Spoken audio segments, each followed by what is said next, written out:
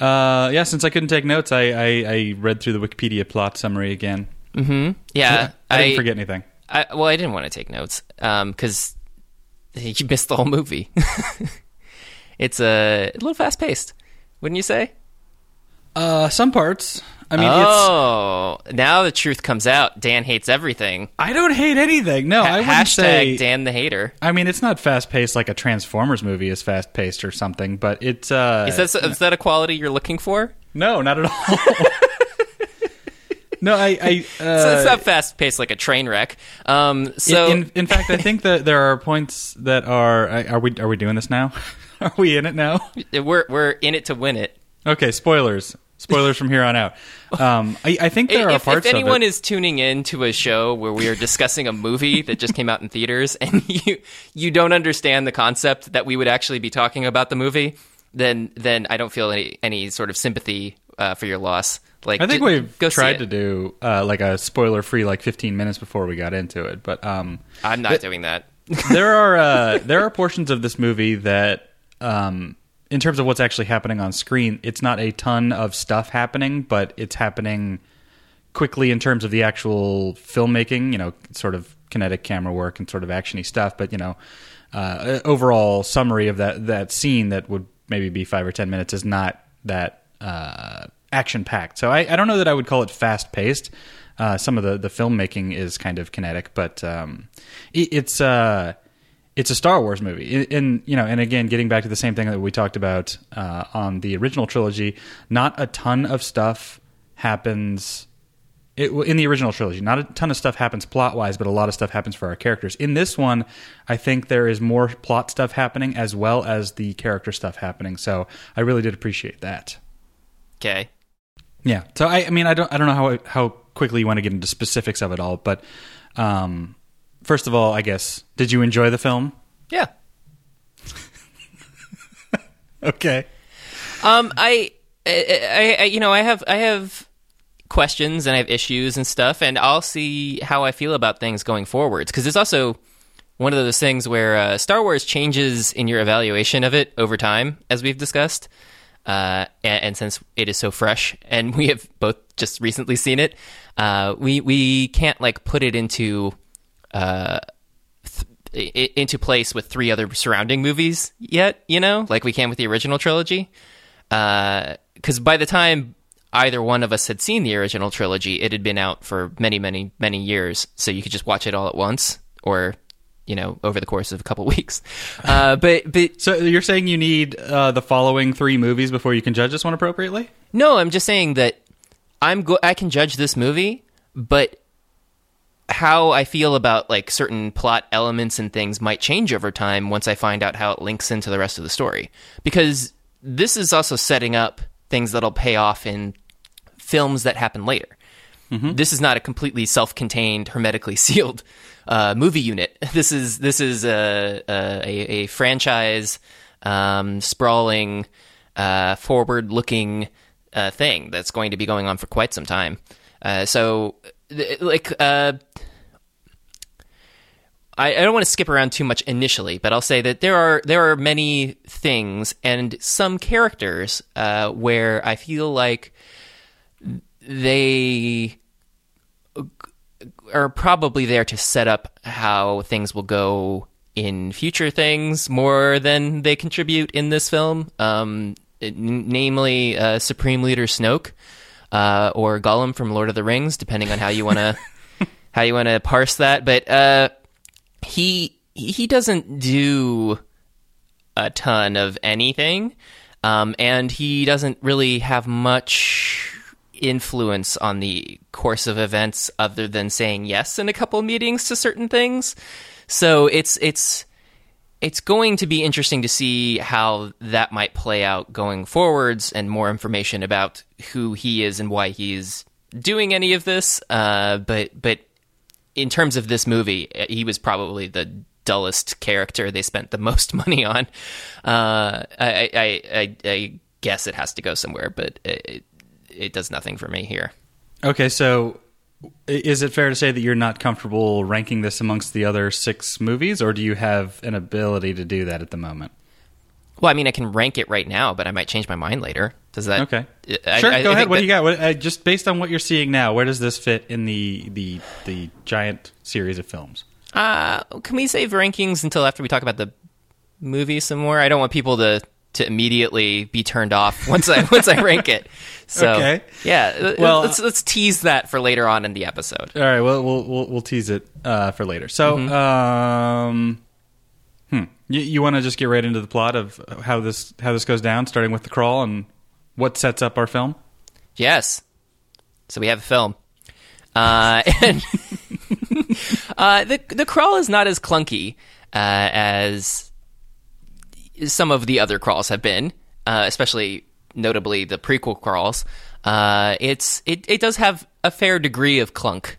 But I would say that it's no worse than the original trilogy in terms of explaining things.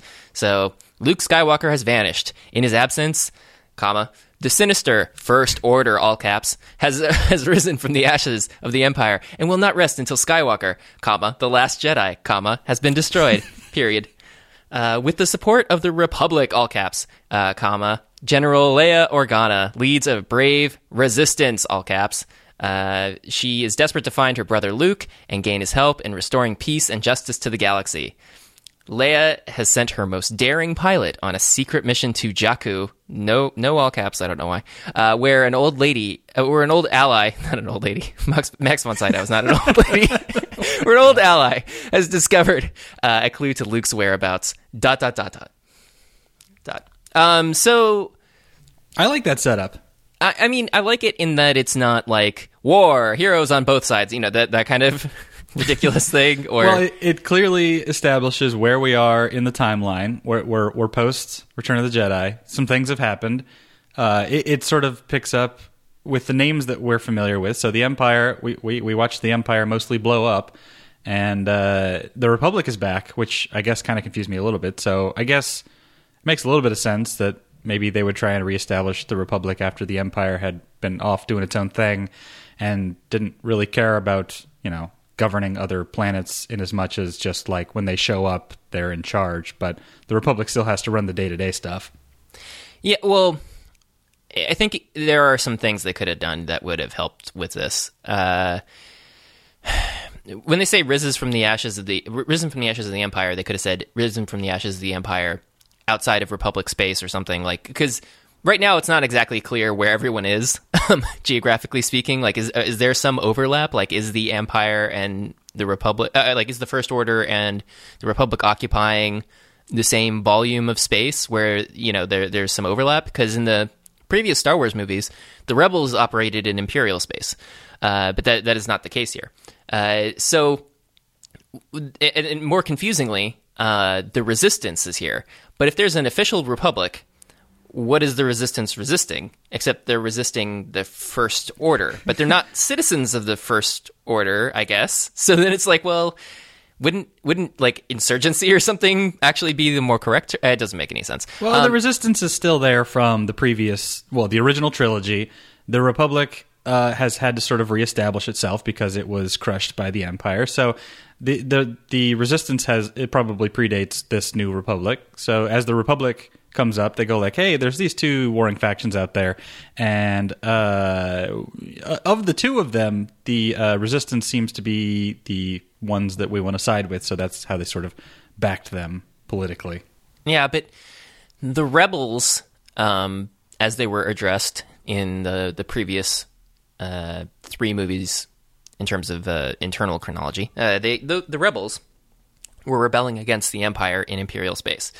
And so now the rebels are the Resistance or the Republic, depending on how you want to look at it. Also, as we find out later in the film, the Republic is financing and supporting the Resistance against the First Order. So the Resistance must just be against the First Order and must just be in First Order space. So then it's like, well, it's just a weird name because they're not like citizens of the First Order, but whatever it is, it's just peculiar. It doesn't make immediate 100% sense, except for there is a good thing over here and a bad thing over there, and that we support the good thing. And there's a scrappy band, and they're the Resistance, and they're good too. So that's what we got. Yeah, the Resistance may have pivoted slightly from their previous endeavors, but they are carrying the flag of the previous organization, the Rebels, to sort of draw a line in the sand about the fact that they are fighting this evil empire / First Order. Yeah. I liked it. I like the setup. It's good. It's significantly better than many of the others, and it's really to the point. We don't get a ton of stuff about like the other characters in here, other than Luke and Leia, which is an interesting change of pace, especially since they're really not in it very much.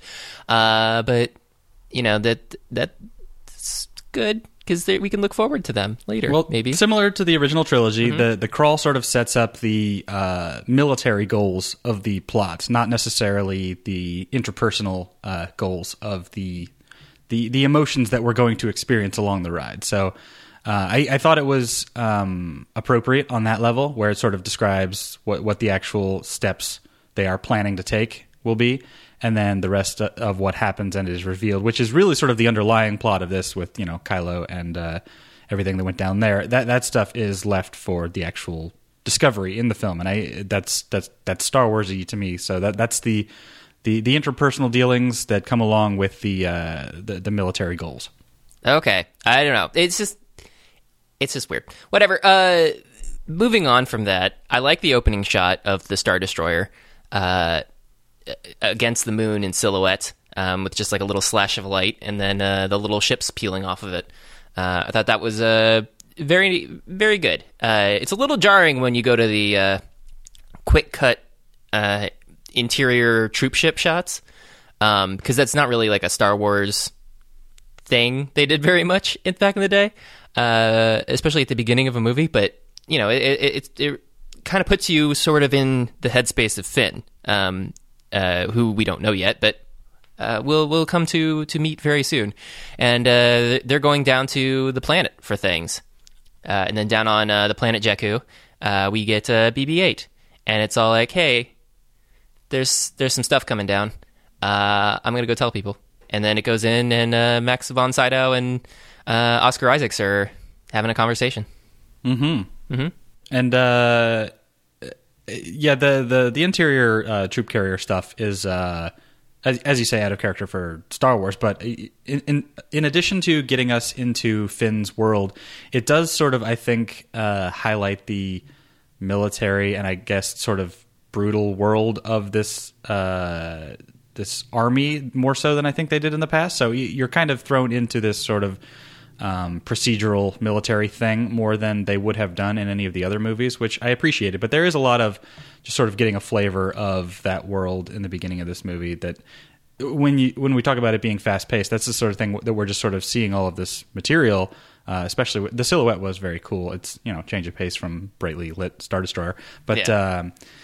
It sort of just lets you linger in that world a little bit, and you kind of get a little bit more of a feeling of how things are about to get bad than you would have just with like, oh, stormtroopers are showing up and there's going to be blasters everywhere. So it seems like there's a little bit more of a focused, planned attack. Yeah, and it does. In addition to that, it's setting up tension for what we know will be a clash very soon. And Oscar Isaacs as Poe Dameron, whatever. He kind of mumbles it, and then I didn't even know what his name was through the whole film, and I had to look it up after. What, Poe or Oscar Isaac? Poe. Well, I mean, Oscar Isaacs is playing Poe, but I knew it was Oscar Isaacs. You mean you couldn't hear them? Like it was when he first says his name, I was just it just was kind of mumbly, and I lost exactly what it was. So it was Poe Dameron, or whatever. I like Oscar Isaac. He's good. Yeah, no, I wasn't complaining about him. I was just wanted to know his name. But okay.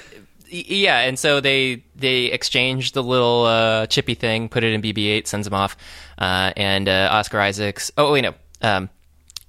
They go to his X-wing to try to take off, but they get the engine shot, So he sends BB-8 off, and he goes and shoots things.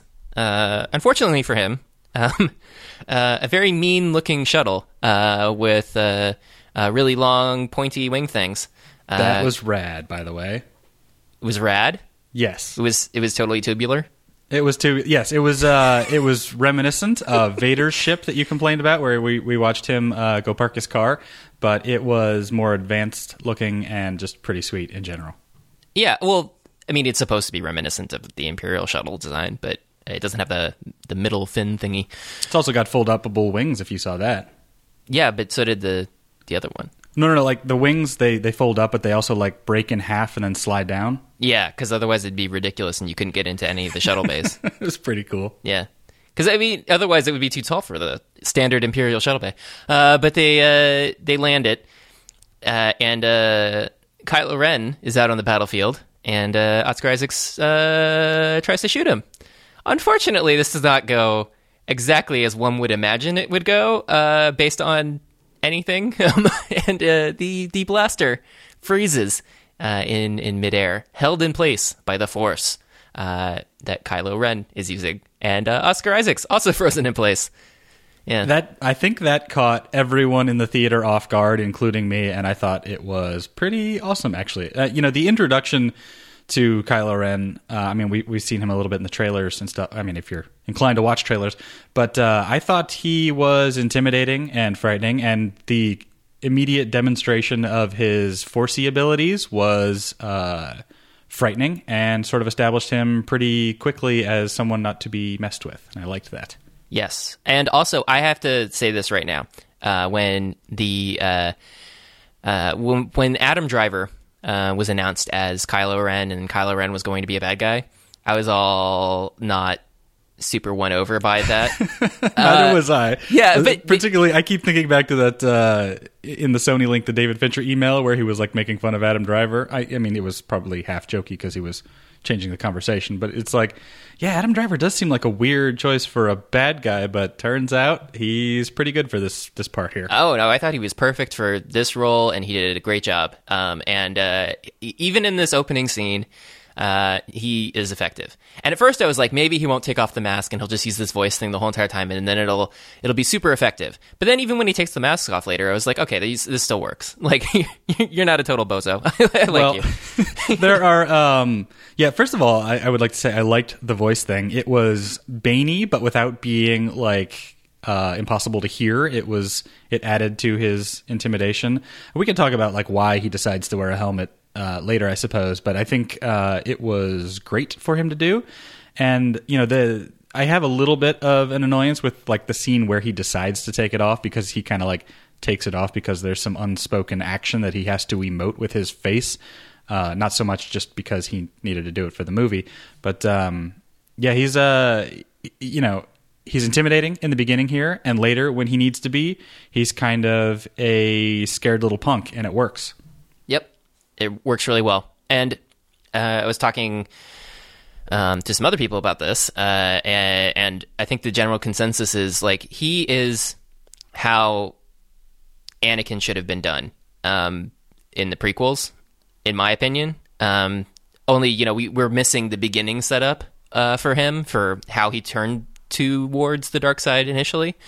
But I find him to be a more convincing punk that wants to be with the dark side than I found Hayden Christensen as Anakin Skywalker in the prequels. As we just watched Revenge of the Sith, and so it's a very fresh wound in my mind, and I much more appreciate this take on it of this relationship, and also the relationship of Anakin versus Obi-Wan versus Kylo Ren and his father works out better here, I think, than Obi-Wan versus Anakin.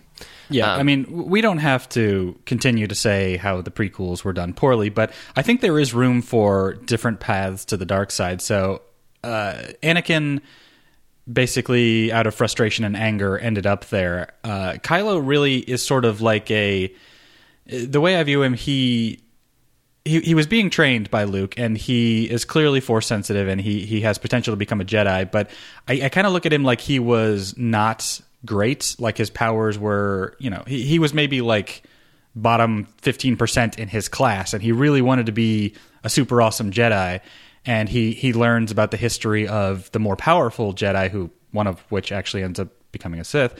And he goes, you know what? That guy was super powerful, and I want to be like him. So here's how he did that, and I'm going to try and emulate that. Just because as I'm following this training to be a Jedi, I'm not as good as other people seem to be, and I want to be better. And I don't really care how I get there, because I just want to be stronger and stuff, so people will respect me. And that's sort of where you learn that he's kind of that like immature kind of punk character. I love that scene later where he's actually, because in the trailer we saw the melted Darth Vader helmet, and it's like, why is that in here? And you see he sort of needs something as a constant reminder that he could be better, he could be stronger, and he's trying to be that by trying to emulate Darth Vader, and it's just not working out for him, because it can't work out for him. Like he can't accept his circumstances as not the best out there. He's trying really hard and it's not working, but he's got this sort of setup of something that will try and like push him. He's got his own little like, oh, if I do this, and if I focus on pain, and I focus really hard, and I try and like pray to the skull of Darth Vader,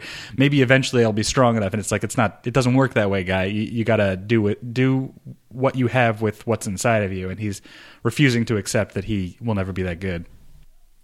Well, you said strong enough, which I had actually interpreted maybe as discipline. That he was a little self-obsessed, perhaps, that he didn't want to go through the effort. Like he doesn't, want to be the sous chef and, work his way up and be a saucier and all that stuff. Like he just wants to go straight to being like the top Michelin star chef, and he's going to do it by killing everyone in the restaurant. So, well, I mean, if you look at like his circumstances, he's the son of Han and Leia, and he's being taught by Luke. You would think that like, okay, I should be one of the top guys. I should have all this potential. I should be the next Luke Skywalker. And it turns out like it appears that he's not really living up to that potential. And he's like, well, what the hell? Like this is frustrating. I want to be better than this, and I'm not. So what do I got to do? And then, as he searches all of his options as somebody who is struggling to figure out where he wants to be, he ends up on this like, well, the Sith are more powerful because they give in to feelings and this and that sort of thing. So let's explore this path and see how that works out. He's like, hey, I found some more power, and I'm going to go down this route because I couldn't be a better Jedi by sticking to the light side. So his discipline is sort of like self-imposed, but it's also misguided. So he doesn't really have the, there are always two. He doesn't really have the one who's guiding him. We don't, do we even really know if our supreme leader is a Sith, other than the fact that he's the leader of the First Order?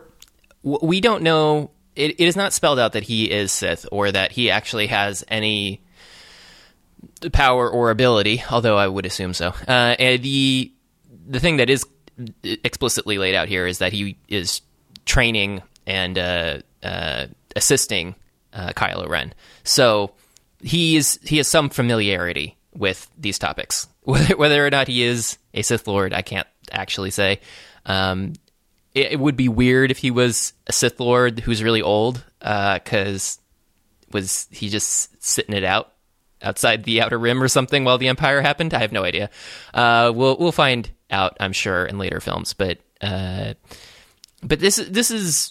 It's really interesting, and I'm sure we'll talk about it more as we progress through the movie, but we should probably get past the first blaster shot. So, well, there's a lot of subtext here. Like when I discovered the subplot, that when it's eventually revealed several different ways that Luke was trying to train more Jedi, and Kylo, son of Han and Leia, kind of rebelled for one reason or another. We'll discover that more later, but like, he flipped out, he killed everybody, he turned to the dark side, and that sort of cast Luke into exile. That storyline there is perfect for this universe, and that's all I could have ever asked for in terms of a follow-up of where we are from Jedi. So it's not trying to carry on from the previous storyline, it's a new storyline. It throws us into this movie pretty well, and I think it works perfectly for what it was. It's something that is very clear could have happened. I mean, Luke, as good as he is, he doesn't have the wisdom of, the people like Yoda who came before him. So maybe he wasn't really on his game when it came to training all of the new kids underneath him. He couldn't get a handle on it himself, and it got a little out of hand, and then it all went kablooey in his face, and that's not good. That's kind of the opposite of what he was trying for. But you can totally see how that would happen, and I thought that was a great setup for the situation we're in now. Yeah, no, I have no problem with that setup. I think it works out really well, and there's a sort of I deserve this quality to this particular villain. Like I need this, which to a degree Anakin espoused. You should be a master in the Jedi Council. So there's some of that here, but it's also like this desire for power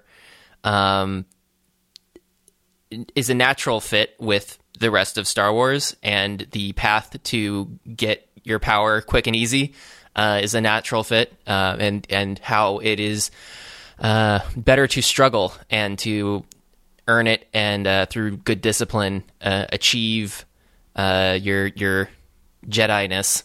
So he didn't want to do it. So I think the only subtlety that I found fascinating is that it sort of comes from a slightly different place than Anakin, who he had a lot of power, and he sort of used it the wrong way to gain more power and eventually sort of help run the Empire.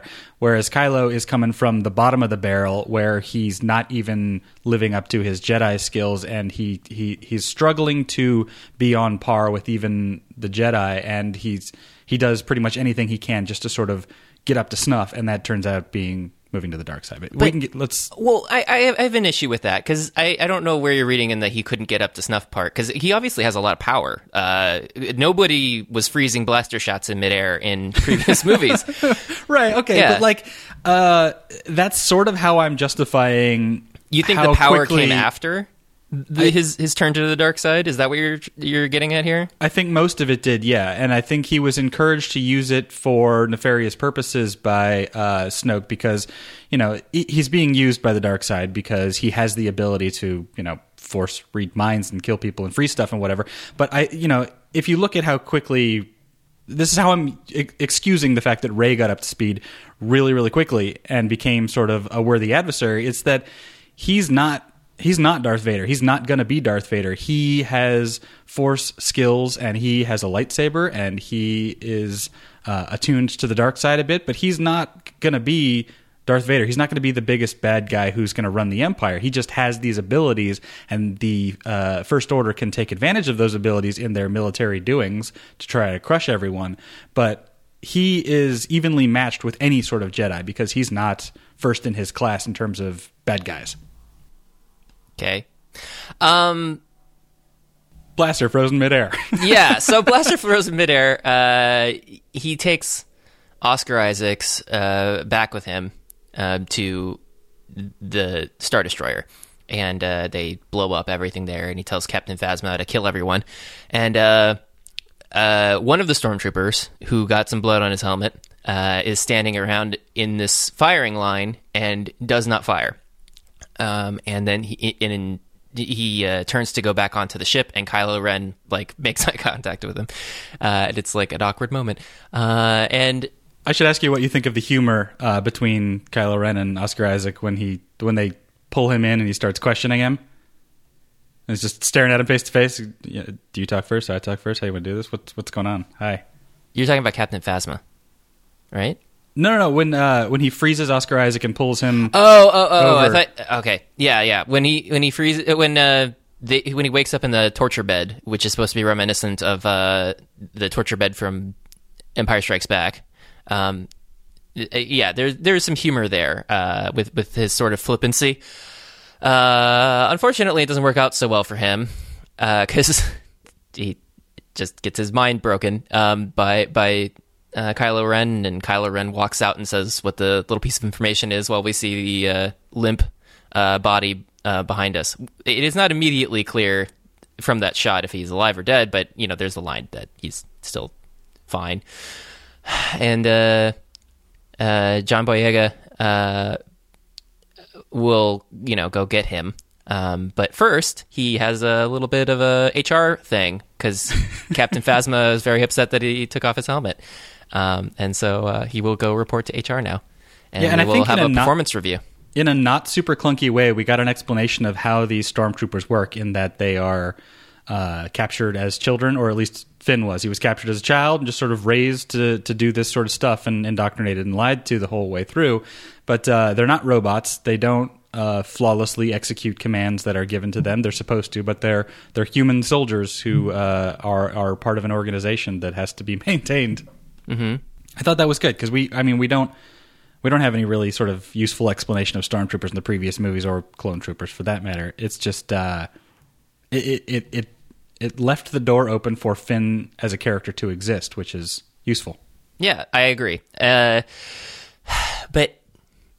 there's also that line about, you trust your people to go retrieve the droid without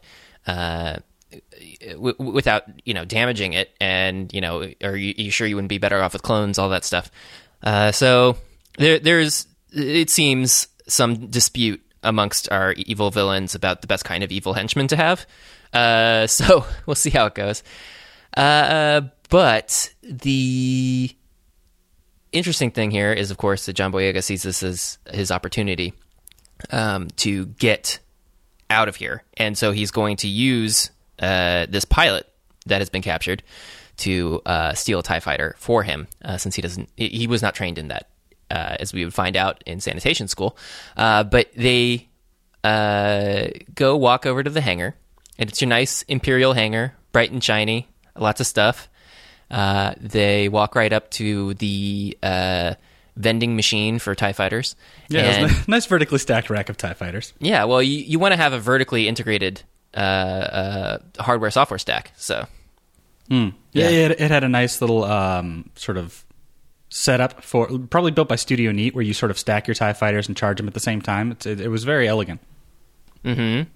And of course, it remains tethered as they try and fly away. It's amusing that Oscar Isaac, being a pilot, I could fly anything, whatever, but he clearly struggles for a while. And he doesn't know how to get the bike lock off. So it wasn't part of the training. But this is also interesting because we see that there's this little seat in the back for our gunner spot. Because I had always assumed that the TIE fighters were a single person thing, but guess not. Guess you can have two people.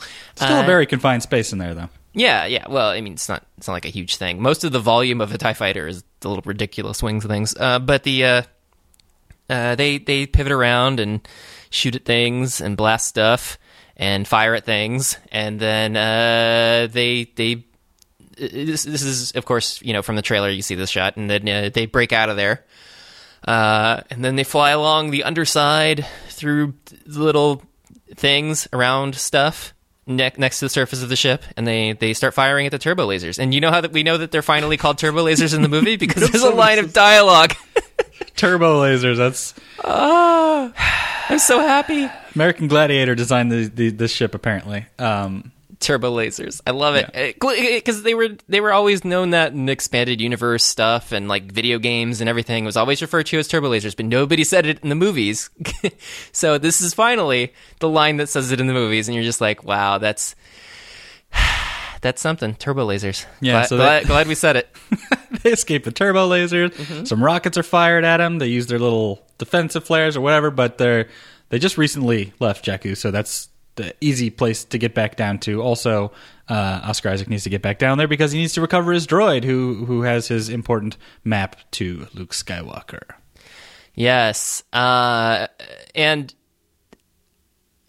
Finn, newly christened Finn, is not super happy with this plan, and unfortunately they're damaged and they fall out of the sky and hit the ground. And we should veer back towards briefly the other dueling set of story elements that were happening with Rey, because she actually has a line of dialogue that explains what happens to this TIE fighter after it crashes, and we haven't talked about her yet.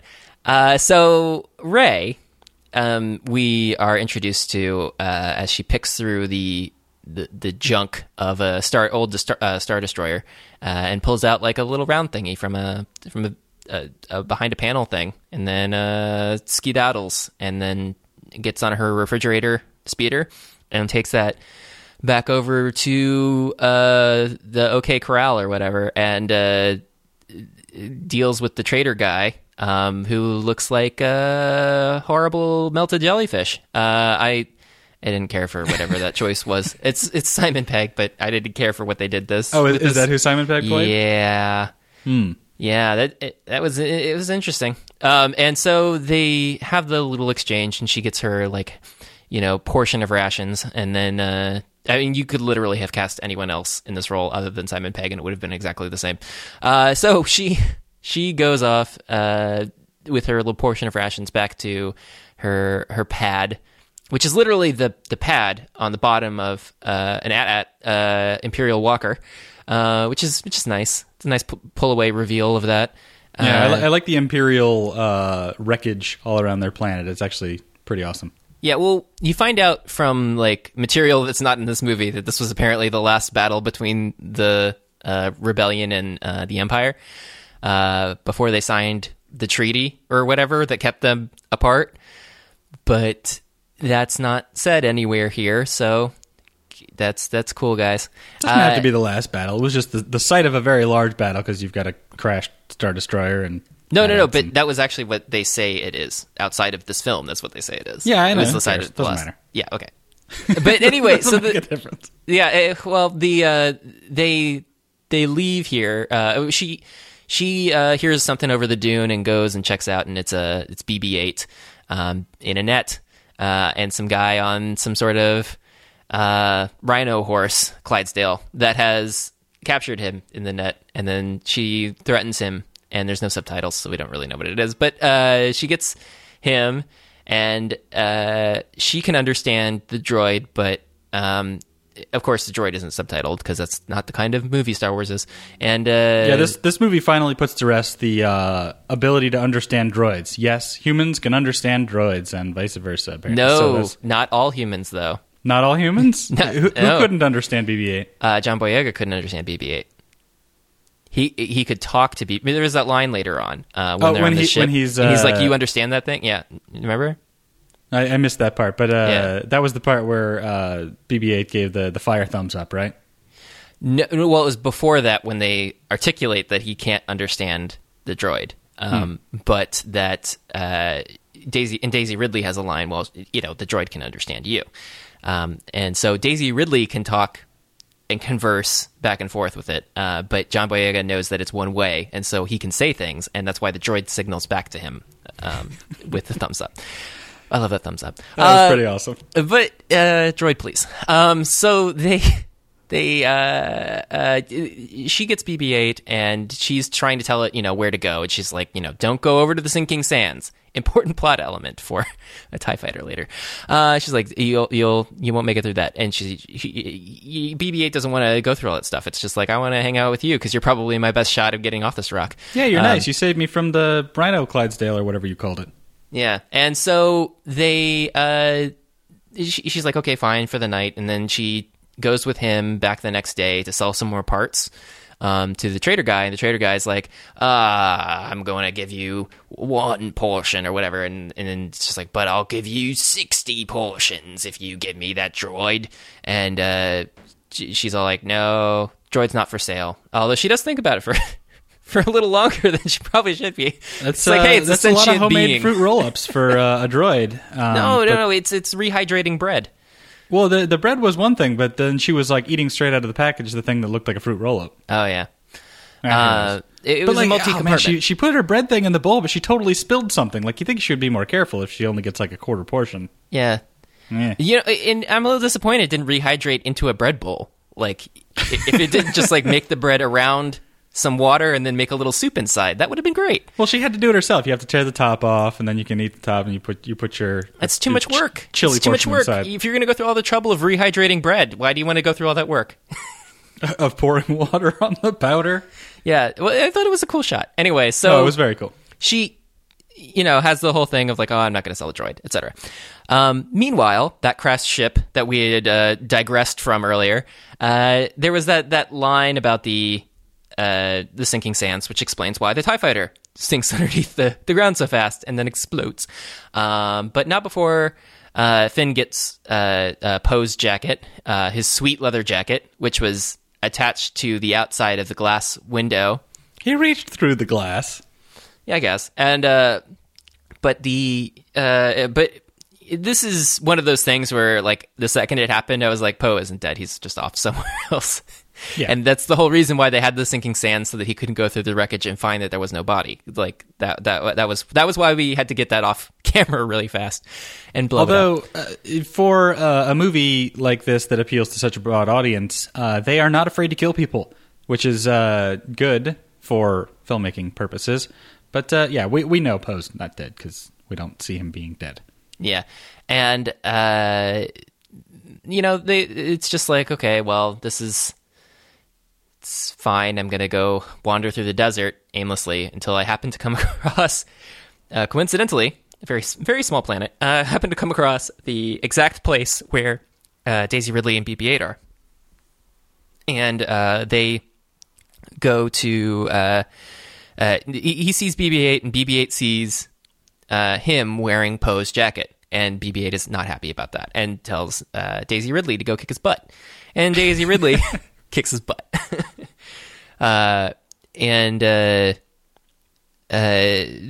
the whole thing of where we finally get some stormtroopers who show up down on the planet and talk to the two guys who had just tried to steal BB-8, and they're like, yeah, that's the droid over there. And then so they go off and just start laying waste to everything and calling in for air support, and TIE fighters are flying down and blasting the entire city. Well, there's a couple useful things. He lies about being part of the Resistance, so BB-8 stops electrocuting him, and so Rey stops hitting him.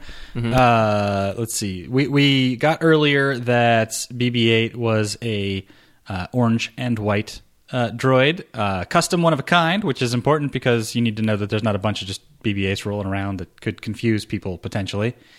And let's see, what was the other? Oh, the other thing that I really liked was that when the TIE fighter started coming down, you just get that like slight hint of the audio, and we all know the sound of a TIE fighter these days, and so does John Boyega. So as soon as he hears that little bit, he's like, oh crap, we got to get out of here pretty much immediately. And it's a good thing they did, because the stormtroopers are pretty quick and efficient at laying waste to a lot of these people.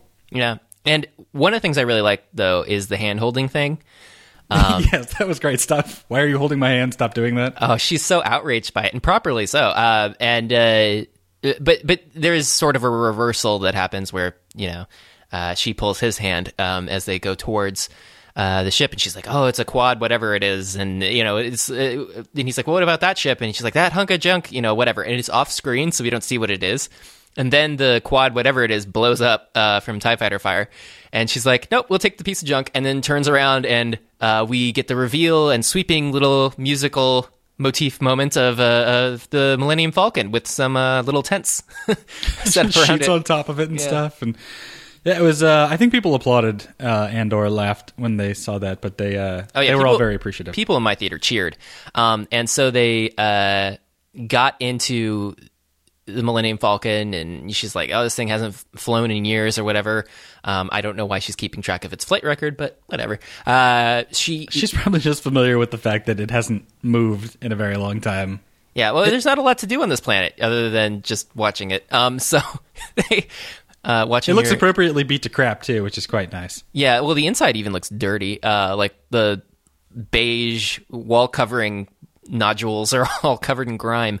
And so they take off in this, and it's not going super smoothly. It kind of like sort of seems to not completely evenly lift off of the ground and drag along the ground, making a total mess of everything. Smashed into that big archway thing at the front of the junkyard area thing. Yeah, it kind of reminded me of Galaxy Quest when they go to take the ship out of the dry dock and they just keep hitting everything, scraping along the wall. Yeah, they're just scraping it on everything. Total mess. But it's the Millennium Falcon. It can take a beating. They get the old freighter up off the ground, and he's like, no, you got to fly low because that'll confuse their trackers, and they. Are hugging the deck, as they say. And flying over dunes and stuff, and he's shooting at him from the good old gunnery turret with our little planes with the little sphere thing in the middle for tracking and stuff. Mm-hmm. Because it's just like the good old days, peak of modern gunnery technology. And so they fire on the TIE fighters, and it goes okay until they like lock that gunnery chair thing in the forward facing position, and so he can't shoot anything anymore. And so he's like, you're gonna have to come up with something else. And she comes up with the solution of flying through old broken ships, which we saw in the trailer. And we get some very dramatic shots of all of this stuff happening. And then they swing back out of it in just the perfect way so that the gun position lines up with the TIE fighter, and he takes a shot and destroys it. And then they fly off of Jakku. It was a very awesome looking chase scene, and that bit where she does like a flip with the ship and shuts off the power so it rotates just in the right way, and he shoots it.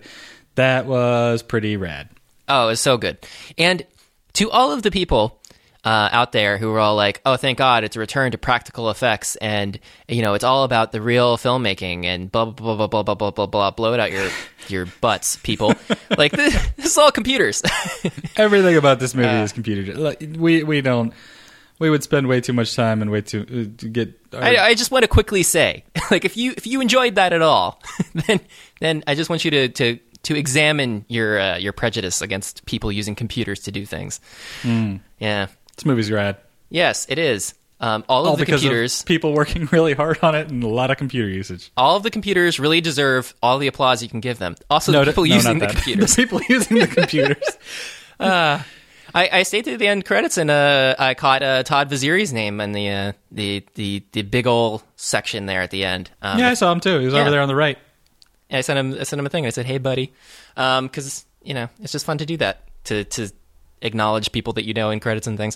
I also like that the VFX credits were a little higher up in this movie than a lot of other movies. Yeah, well, they used them. A lot in here. A lot of them. Yes, and so they get out of Jakku, and then immediately there's some sort of potential gas leak, and so they go set about fixing it. And while they're doing that, they hear a noise, and they're subsumed in some sort of whale shark ship, which is mostly just like a giant bay on one side. And so they get in, and they think like, oh no, it's the Imperials, like the First Order guys. They found us, like we're all going to be dead. And he's like, can we turn that poison gas back on? And then he explains that their masks don't filter out toxins, only smoke. And it's like, okay, well, it's a weird design, but thanks for knowing that. And then they open the door, and it's Han and Chewie with the Chewie, we're home. And they're hiding under the floorboards, and they're doing apparently a very bad job of their plan of releasing the gas because they're making noise. And Han walks over and opens the crate and goes like, "What?" Oh no! Chewie opens the crate. He just lifts it right off because that crate had been so heavy they were all struggling with it. So it just shows. He's the strong one. Yeah, I don't know if you're aware of this, Dan, but you don't want to mess with a Wookiee. And so he pulls off the crate thing, and then he gives them a hard time about the whole situation and trying to figure it out. And she explains the ownership, the chain of titles or whatever had happened with the ship beforehand. She keeps track of a lot of stuff, and she also says she noticed the compressor thing, and it's interesting. She has a lot of interests for somebody who lives in the foot of an at walker in the desert. It's a tiny, tight-knit community, and there's not a whole lot of social drama going on, so you kind of hook onto the stories a little bit. Yeah, or she's just reading like manuals every day. She just finds in old chips.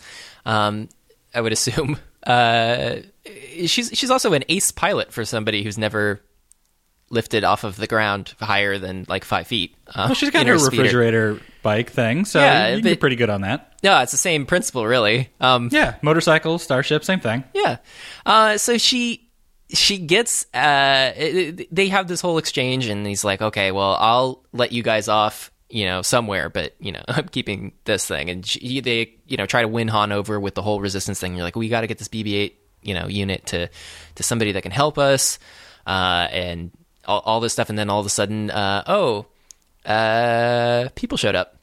And, well, they finally hook him with the name drop of the Luke Skywalker, and then there's the moment from the trailer. Yes, all of this true, and I guess at this point, since the Jedi have been gone for so long, and there are relatively few Sith as well at this point, that the concept of the Force and Jedi and Sith is sort of bordering on myth and rumor. So the confirmation here is kind of big news for Rey and Finn, which I thought was a nice touch as well. Well, it makes more sense that Rey is surprised by this, but Finn was just on a ship and a ground mission with someone who was using the Force. So it's... Well, he was basically peeing his pants the whole time, so I don't think he really has much of a, you think he was just in shock? History of the whole thing about how it went down and how these people came to be. He just knows that this guy is kind of frightening, and he's staring at me, and his mask is shiny. Yeah, also he might not be super familiar with the Jedi side of things, since he was basically trained only by these First Order guys. Although he came out pretty okay, in spite of all that. Unfortunately, some of the gangs... the smuggler gangs have shown up and they want to collect their stuff. And then he's all like trying to get out of it. It's very reminiscent of our Han Solo from A New Hope when we first meet him and he's a smuggler. Because he's a smuggler again. And tries to talk his way out of getting captured and or killed. I like that line, how he always tries to talk his way out of it. Yes, I do. And then he tries to pin it on the other guys who aren't there. And then it turns out they're there. So bad news. Yeah, it's kind of interesting. You can just like open a door on somebody else's spaceship, though. Walk right in, especially if you pull a fuse. That was was something that was used a couple times, and that's a little silly. Well, I mean, Star Wars is also the universe where you shoot a door lock and it either locks the door or it opens the door. So yeah, well, I mean, that's how they're built. It depends on the angle that you fire at the door locking mechanism, I suppose. But so they have the situation unfold where they get into this comical weird thing in this T intersection where bad guys on one side, bad guys on the other side. Finn and Rey underneath the grate, pulling the fuses, and Han and Solo up top on the grate, and the wrong fuse gets pulled, and the Rathar things that they had briefly mentioned are suddenly now more relevant to the story. the teethy octopus monsters that just apparently, as soon as they get a hold of you, they eat you unless you're Finn. Yes, and they also roll. The rolling is important. The rolling helps. But I think it was a little suspicious that they're like, no, we want to save this one for later. We're just going to carry him around as I roll, which would not be at all inconvenient for me. While everyone else is like destroyed immediately. So, maybe they just didn't have as many hit points. So Rey rescues him by closing that door in that junction. And she has a funny little line about, oh, that's convenient how that worked out for you, huh? And so they decide maybe now is the time to leave this ship, since there are these rolling beasts of death on board, and that also maybe the gang people are also not great to be around. And so they pile onto the Millennium Falcon and blast off from the large cargo hauler thing that they had. Back into their old new life. Mm-hmm. And unfortunately, some of the gang members are not dead, and they see BB-8, so they basically radio ahead to the First Order and go like, "Hey, Han Solo's got the droid you're looking for." So now he's in it too, unfortunately. Yes, and he knows, Han Solo knows just the place to take him. Which is to Maz Kanata, who we don't know at all from anything, but there appears to have been a rapport that they have generated between these characters, at least over the past 30 years. Potentially he knew her from before, and they just didn't mention her. He knows all the proprietors of seedy bars full of weird aliens. Yes, well, I mean, it's important. That's where all your top clientele is. You wouldn't want to disappoint those top clientele. Bad things happen. So they... go and they land on the planet, and Daisy Ridley's like, oh, I didn't think there was so much green in the whole galaxy, which is just one of those things that I always find entertaining because, Star Wars monoclimate planets, they always just fascinate me. So this one is a forest with river planet, I would guess. It's got some water too.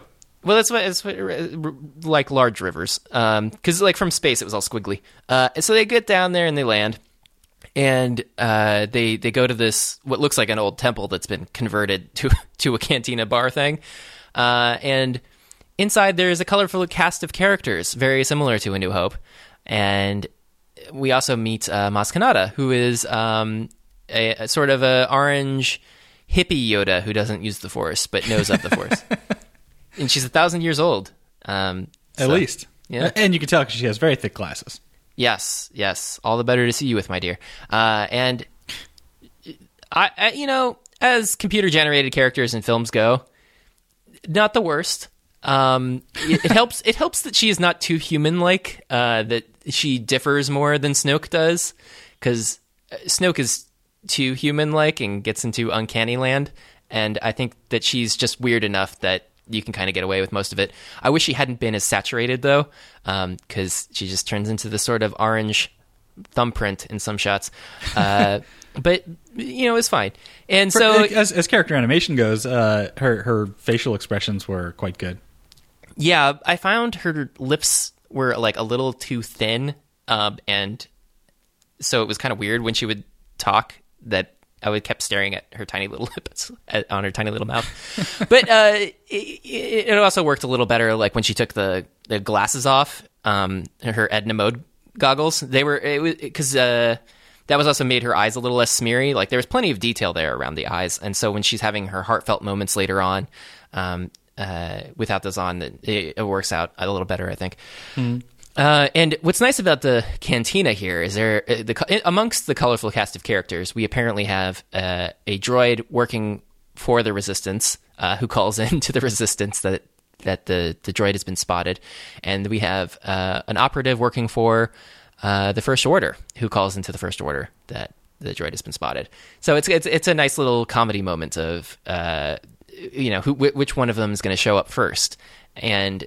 Which I think even Finn appropriately estimated when Han Solo said they're going down to this place. He's like, well, is it safe? Do they have any First Order sympathizers down there? He's like, don't worry about it. It's like, well, probably should have worried about it a little bit, because turns out he was kind of right to be suspicious of that. Yeah, well, he's a big deal, though, so, Sure, they're not gonna mess with him. I love him. Finn worked out well. I like him. And so there's some exchange of dialogue here around this table, and it's very clear that Maz wants Han to talk to Leia.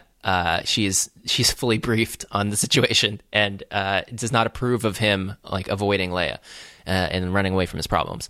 And it's also clear that Finn doesn't really want any part of the Resistance at all. He just wants to like leave and run as far away as possible. Like he's not like aspiring to be a fighter of any sort. He wants to just go. And so he goes over to the table where he makes his arrangements to leave towards the Outer Rim. And Daisy really is very disappointed by all of this. And while she's walking around, she hears something down this stairwell. And she's not sure what it is exactly. It just sounds like somebody sort of like screaming or yelling or something's happening. She goes down there, walks down a spooky little hallway, and then a door which is locked is suddenly unlocked and opens. And inside there is a box. And in the box there is a lightsaber. And when she reaches for it, all of a sudden the whole room shifts and turns into the one of the hallways in Bespin from the cloud mining facility where Luke fought Vader. And it like all spirals into place with arches and stuff, and then that all spirals out of place, and they're in some place around a fire, and there's R2 and what presumably is Luke, of course, putting his hand on R2, and there's people dying, and Kylo Ren is killing people, and she's trying to run away. It's very kinetic, and there's a lot of action, and we're moving from one thing to the other very quickly. It is probably the most interesting Force-related dream that we've seen in any of these movies.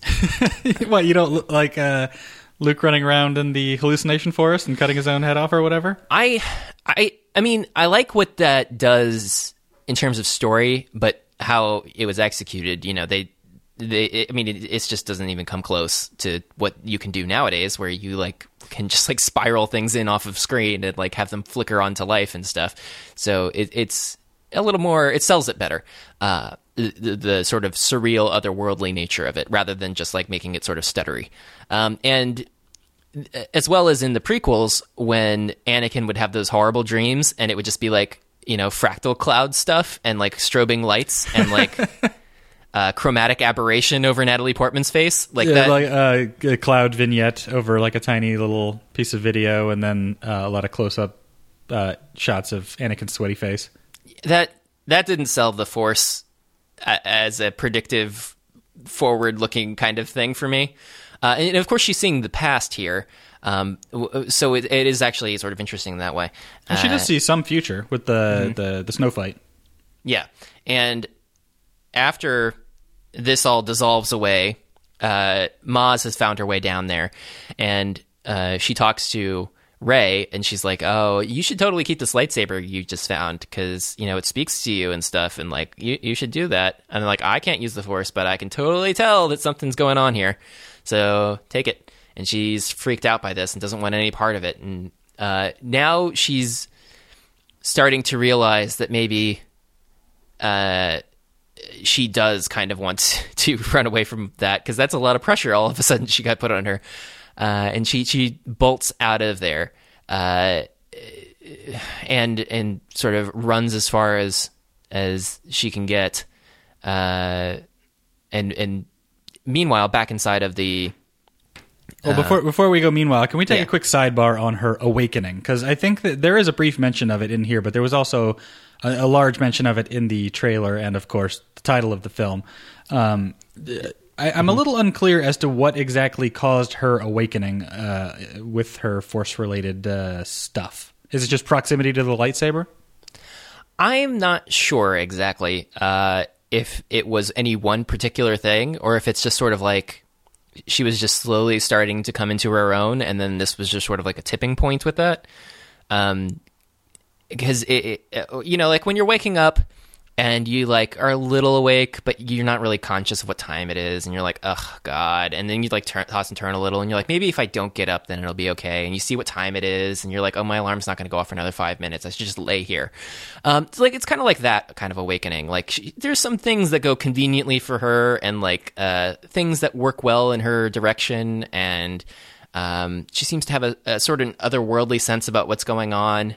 And then she finally gets this moment where everything like comes completely awake for her, where she's definitely has something. She has some major connection to the Force, not just a little tiny itty bitty connection to the Force. We get more of that as well later on. But, so she starts to stretch her legs, I guess, with relation to her own personal potential, and then she comes into contact with the lightsaber that formerly belonged to the current head of the Jedi, whatever they're calling them. Well, I don't think she's aware or conscious of any connection that she has to the Force. I think I don't think that she really understands it until she is captured by Kylo Ren and interrogated much later.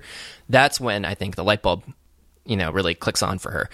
Maybe it's just that she hasn't had much of an opportunity to use it because she lives in a place with like 4 people and not all, like no other humans really. Maybe a couple, but she just doesn't have an opportunity to interact with folks in a fashion that would allow her to use her Forciness. But and when you're on a sand planet, nobody can check your midichlorian levels, as we've seen in previous films, unless they have a Lady Razor microphone. Mm-hmm. And you do it over the radio. God. We nobody used the word midichlorians in this movie, did they? No one mentioned it. Also, notably, there are no musical cues from the prequel trilogy. There were a lot of nice references to the original trilogy that, were also used in the prequels. But I didn't notice anything. I guess what would the Darth Maul song would be the big one. I can't remember the name. You always say Duel of the Fates, Dan. There you go, Duel of the Fates. It's not in here. No, Duel of the Fates is not in here. The hero one from the third one, the love song, which would be really out of place. None of those are here. None of the action cues of that are here either, like the marching droids and stuff. Like that stuff, it's not here. Like there is either stuff that references the original trilogy, or there's new stuff. There's nothing from the George Lucas prequels. Well, that's just fine and dandy. Yeah. Well, I just thought it was an interesting thing to note. I'm sure you did. Yeah. So yeah, she runs off into the forest because she's like freaked out at whatever she just saw. And meanwhile, both the First Order and the Resistance are aware of their location. They both want the thing, so they both show up to try and get the thing. Well, the First Order really shows up with a considerable lead time. A little bit, yeah. They level the building. They're not super considerate bad guys. They are just like, kill everything and then we'll find the droid. They're like, it's so much easier for us to just pick through bodies. Let's just blow it all up. One of the things that I find a little sad about when they blow up the temple, not that, blowing up the temple in and of itself is not sad, but it's just when it crumbles apart, the volume of stone is not the volume of stone that you see on the ground. Maybe some of it was disintegrated or something, but...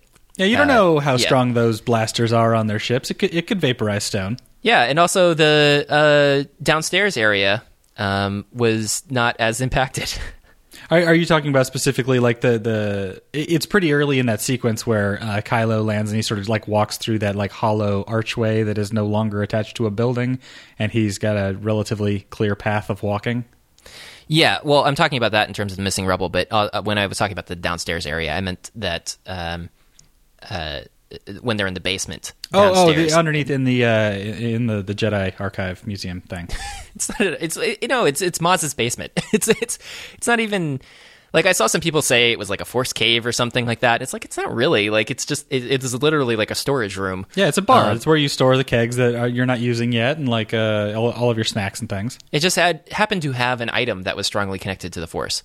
And most, I'm not sure how much of that connection to the Force has to do with, the fact that it was used to kill children, or the fact that it was, belonged to Luke. But it's important. And one of the other interesting things about this is Han Solo asks Maz how she got that, and she dismisses it out of hand as like, we're not going to get into it. Like we'll discuss that some other day. Like that, this is not the time.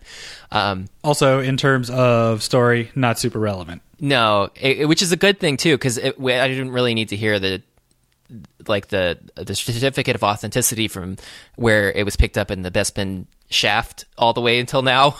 It would have been fine.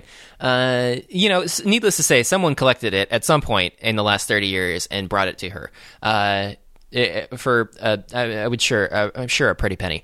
And she parts with it. She's like, you need to take this and bring it to Rey and do all the stuff. And like Finn had run back over because, he's like, oh, they're blowing up stuff. And now I'm worried about Rey more than I am worried about saving my own skin. And it's mostly because he wanted to flee, but he was conflicted because she was being super nice to him and kind of trying to get him to be honorable, because she's a very honorable character. But on his way out, he discovers that the First Order's there, and he's like, well, crap, this is probably mostly my fault, so I should probably make sure she's okay. Yeah. And so there's a bit of a little fight thing here over stuff and things. Some good fight stuff in here. Yeah, and what's interesting, though, is that they give Finn the lightsaber, and just like, yeah, you got a weapon, use it. And I was just like, wait a minute. I thought you had to, like, train to use a lightsaber, because, it's a blade of, like, energy that cuts through anything, except for like a couple things. And I mean, it's mostly just a fancy sword. So I mean, any kid who's run around hitting stuff with a stick has basic familiarity with how a sword might work. Yeah, except you don't know all the tricks about like deflecting blasts and oh yeah, which is evident because he doesn't do any of that. No, but he also gets into that fight with the stormtrooper who happens to have the energy pole, which is specifically designed to deflect lightsaber fight. I actually liked that thing. It was pretty cool. It's basically like a police side handle baton, but it's electrified on one end and a little bit longer. Yeah, well, I just thought it was interesting, though, that they're equipped with that. Because it's like, how often does that come up in your line of duty that you need one of those? Well, it's like a baton that they always carry along with a firearm, and this one just happens to have electric-y bits on it, too. So it's like a taser and a baton. Yeah, and so it's standard police issue. Well, they duel and fight and stuff, and Finn kills him. And I thought Finn was losing, and then Han showed up and killed the guy who was about to smack him in the head because he was on the ground. He was not winning that fight. Somebody saved him. You're right. He killed the first guy before dueling electro blade guy showed up. Oh right, he pokes him or something. Yeah, he stabbed him through the chest. And so then Han used the bowcaster, and he's like, I gotta get me one of those because he. Apparently he's never touched it before. Yeah, it's Chewie's. It's weird. It's like you were never like, hey, let me try that thing before in 30 years since the Battle of Endor. I guess Chewie's a little protective of his gear, but he gets hit in the arm or something, right? So that's why he picks up the what's it called, a bowcaster? Yeah, sounds like a Fender guitar. That'd be a pretty sweet guitar. Fender bowcaster. Yeah. So anyway, there's fighting, and fighting happens, and unfortunately, Kylo Ren shows up again in his sweet little ship, and he goes off after Rey. Who's also being chased by BB-8, right? I don't know. Do we think it's because he senses Rey or something with the Force and whatnot, or does he actually see BB-8 cruising through the trees or something? I'm not sure exactly. Well, he's there, which is so. Basically, Han and Finn are surrounded by stormtroopers, so they're not going anywhere, and Rey's out in the woods, so Kylo's going to go get her. Yeah, and so they have a little thing that happens here where Rey tries to fire on him, and it just doesn't go very well, because obviously, not so much. Obviously Kylo Ren is a little better at this than she is, and he captures her and realizes that she's seen the map, and so she's good enough rather than having the map specifically, and so he calls off the attack now that he has her. I don't exactly remember where BB-8 is, but he kind of runs away, and it's also she told him to go towards the Falcon, I think. Oh, okay, but also sort of intermixed in this, there is the first sort of attempt of John Boyega to fight Kylo, right? That's also in here too, because he gets she gets thrown against. Or no, that's the other fight later, isn't it? Yeah, that's the other fight later. Okay, she is just overwhelmed and taken away, and the X-wings show up and blow up all the TIE fighters, and they do some fancy flying, and they're very accurate with their weapons as well, because they're picking off stormtroopers running around down there, but they don't kill any of the good guys. That's good. Yes. Well, it's sort of strains credulity in terms of what we've seen X-wings do in the past, in terms of what these ones do. Now I know that they're newer models and everything. Maybe Oscar Isaac was raised bullseye and womp rats too, so that's they're human sized in his T-16 back home. But sure. So they're picking off stormtroopers from the air while they speed by, and they're also pivoting around like crazy and outmaneuvering TIE fighters, which seems implausible, but whatever. They pick them all off, and he's some pilot. Even Finn, watching from the ground, says that's some pilot. Yes, and we're all like, oh, hey, look, he's not dead. Well, we already saw he's not dead, because as they're flying it over the water, we go, hey, that's that guy that didn't die. Yeah, well, it took me a second to realize, he's wearing the helmet and everything, the visor thing over his face, and I was like, it looks like the same guy, and I was like, oh, yeah, that's sounds like the same. You probably haven't seen a lot of movies with Oscar Isaac, have you? No, I think this might be my first. He's a guy, so we've seen. I've seen him before. Okay. Yeah. You ever seen the movie Oscar with Sylvester Stallone? I don't think I have. Oh, well, don't do that. So, anyway. He's in that movie Drive that I like, which you probably haven't seen. No, I haven't seen that. Yeah, he's also in, Inside Llewyn Davis. That's the other one. I haven't seen that either. Yeah. Isn't that the one with a cat or whatever? There's a cat and a guitar. I thought there was something about a cat. And Bob Dylan. Oh, God, Bob Dylan. Ugh. Well, he's only in it for, he's his shadow is in it for a few minutes. Ugh. Bob Dylan is the worst. Anyway. So anyway, peel off out of this situation with Rey, no longer needing BB-8 since they got her, and he like force sleeps her, which is a trick that we haven't quite seen demonstrated before, but is interesting. Well, he's like force controlling people's brains, so maybe he just like smacked her brain against her skull and gave her a brief like concussion and knocked her out. That's possible. It's just small embolism. Although it is slightly curious that he can see inside her head and see that she has seen the map, which is enough for him to say, like, yeah, we don't need the droid. But he hasn't yet seen that she has any sort of ability to resist his powers, because I guess she hasn't tried yet. No, that happens later. So they peel off out of there. And General Leia's ship shows up, flying horizontally. And she gets out onto the battlefield. And there's a moment between her and Han, and C-3PO interrupts and introduces himself as C-3PO. But, you know, he probably didn't recognize him because of his red arm. And that was nice, where they had the nice over the shoulder, and 3PO just kind of like pokes his head in from outside of frame and goes, "Hello, I'm distracting you now." I mean, I as we've established, I kind of like C-3PO most of the time, even though that most people find him grating and and annoying. But I you know, I don't know what it is. Something about me being grating and annoying, I suppose. He's endearing, but he lacks a little bit of self-awareness. Yes. Who can't say that? But so read the tone, 3PO. We're having a moment here. But that's what makes him so special. He can't read the tone at all. But he's supposed to be a protocol droid, which is ironic. But I guess that's what happens when a small child assembles you in the desert. But and he has his mind wiped later on, so he doesn't remember that. And then he's lived for many years and been through a lot, so he's a little broken, I think. And he has a red arm. Yeah. Which is entertaining, as opposed to the leg thing, which I think that was mainly a reference to, but it also gave him the excuse of having that line. It was weird though that they went with a sort of a brushed look to his suit this time rather than the usual shiny 3PO. So well, he's aged a bit. He's got a little the older gentleman salt and pepper droid thing going on.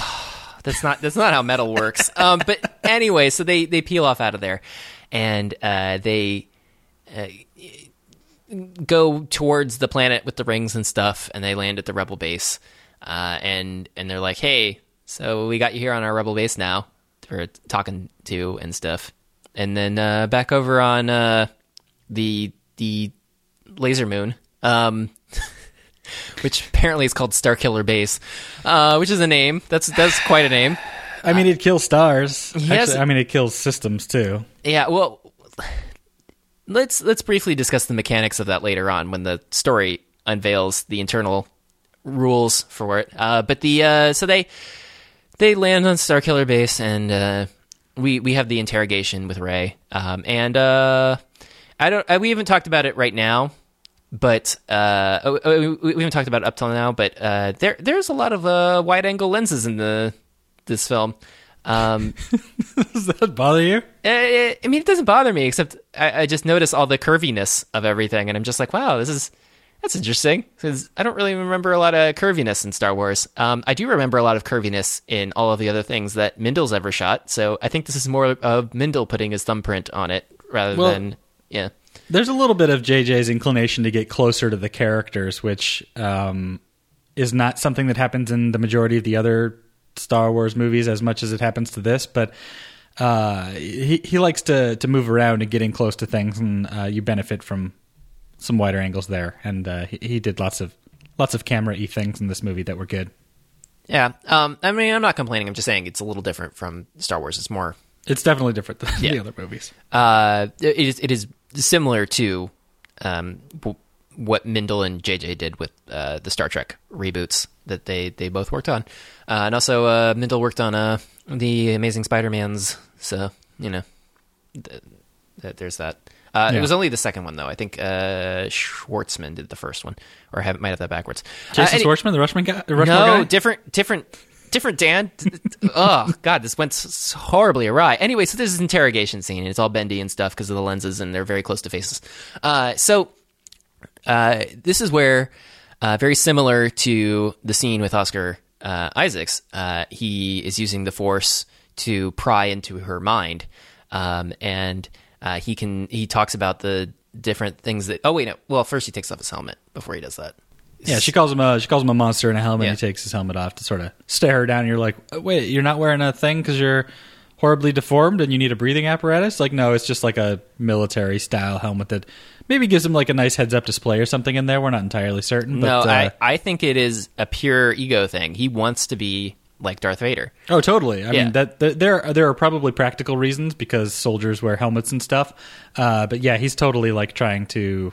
I need to look scary and have something that tweaks my voice to creep people out. Yeah, and so his insecurity removed because he feels dominant in the situation because he has her chained to the torture chamber thing from Empire Strikes Back, and he can use the Force to pry into her mind.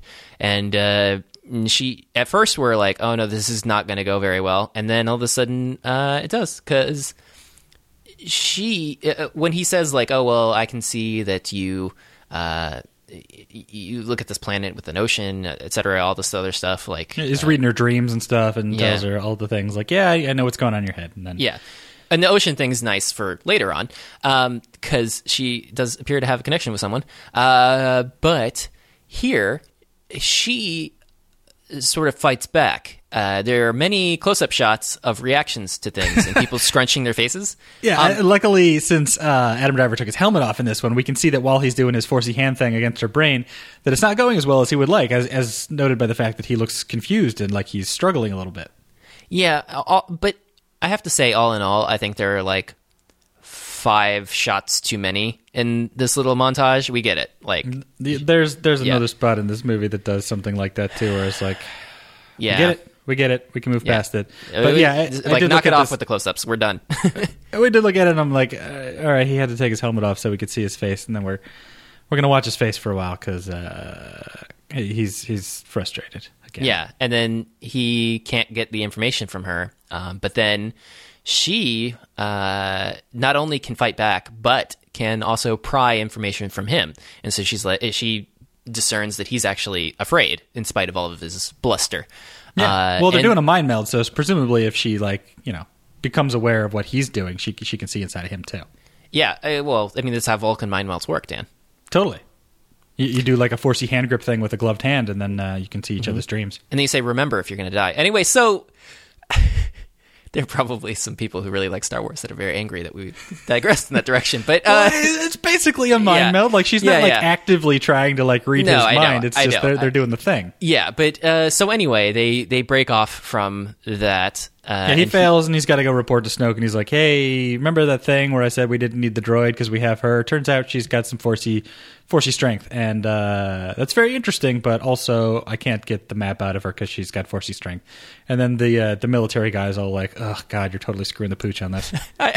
I really like General Hux. When we first saw him in the first scene, I was like, this guy is just like, why did he even bother having this person? And then I realized, oh, this is actually great having him because he's a foil to Adam Driver in a different way than some of the other movies have had these sorts of interactions. Like in A New Hope, Darth Vader reported to Grand Moff Tarkin, but Tarkin and Vader respected each other. Whereas that other guy who was at the table, who did not respect Vader, didn't have any power, like politically. So he got force choked out of, rebuking Vader.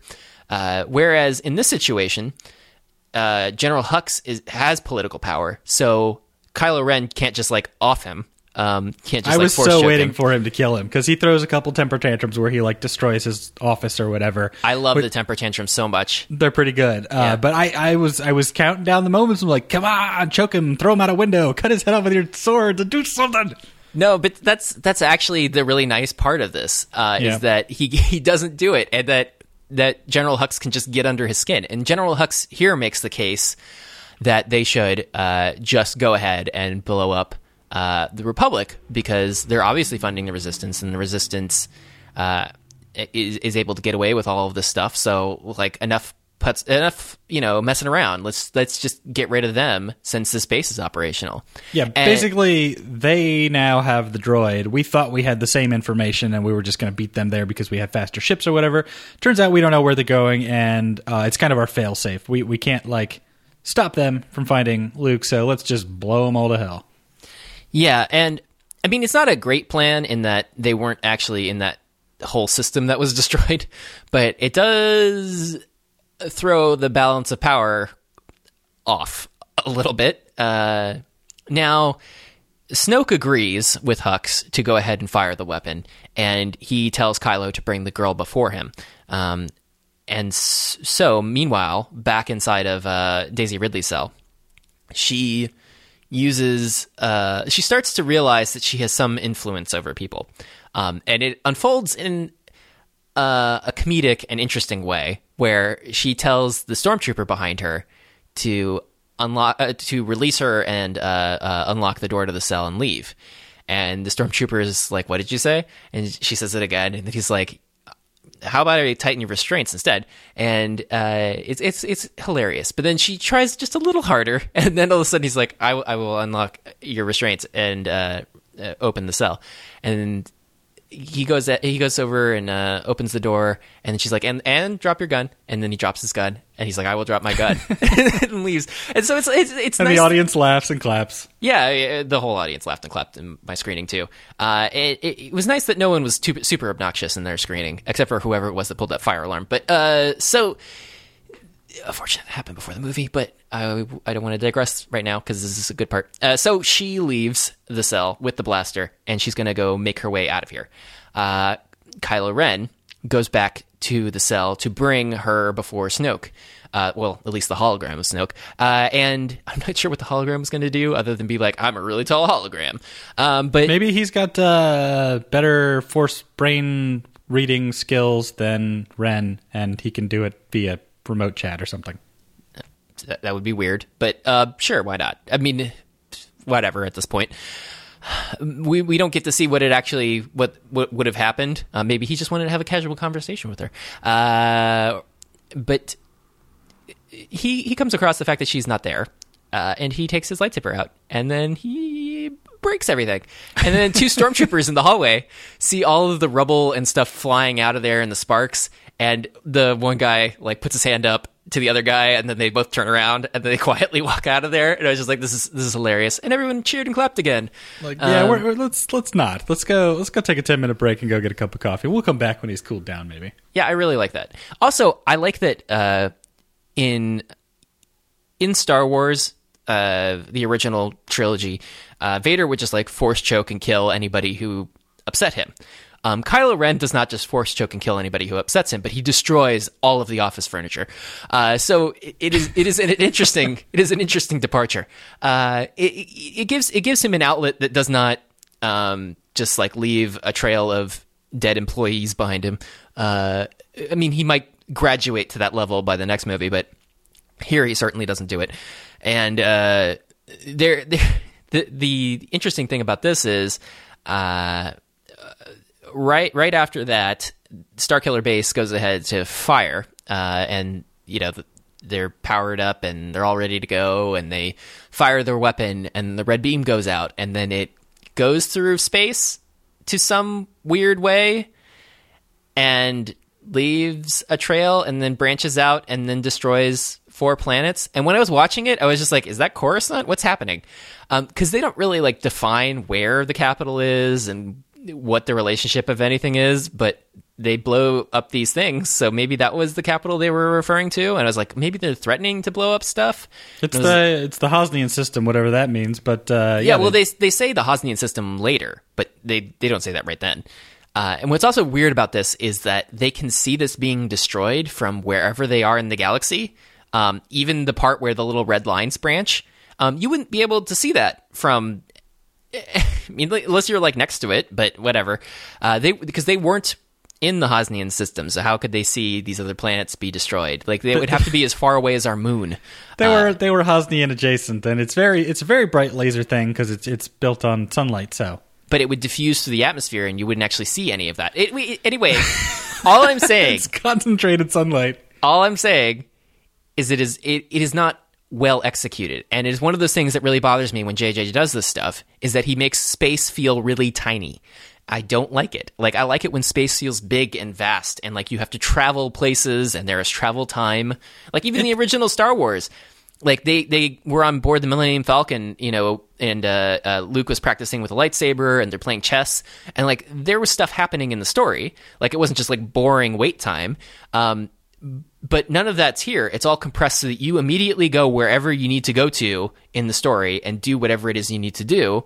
And whenever you need to blow up something, you just blow it up, and it just blows up. And it took a really long time for that beam to get across space. I didn't think it was like... It's certainly not as quick as the Death Star blowing up Alderaan.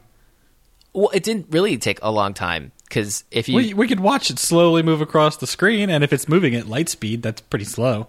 But they weren't even in the Hosnian system, so it must have been moving really fast. And also, it was moving fast. There was some line in there where they're like, this is a hyperspace laser weapon or whatever.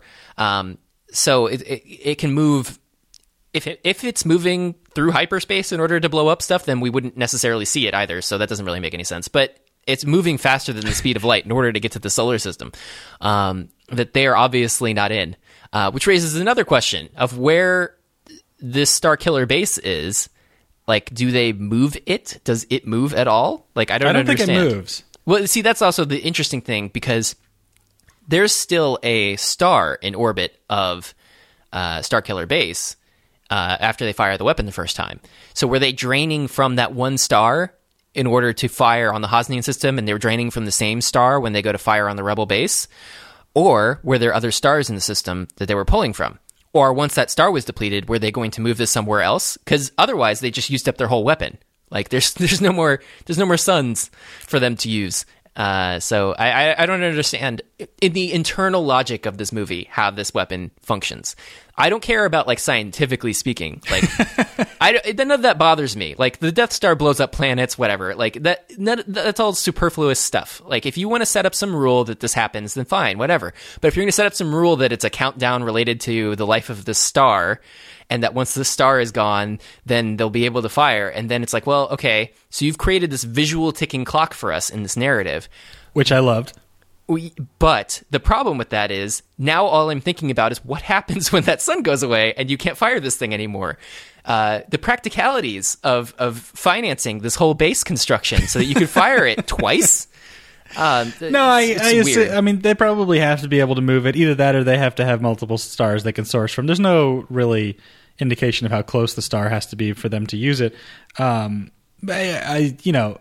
Point taken, I suppose, but it didn't bother me in the slightest that they were able to hit the Hosnian system from wherever they may have been, and that there was another sun that they could have drawn from. Like, presumably they built it as big as it was and as powerful as it was because they were mostly going to, like...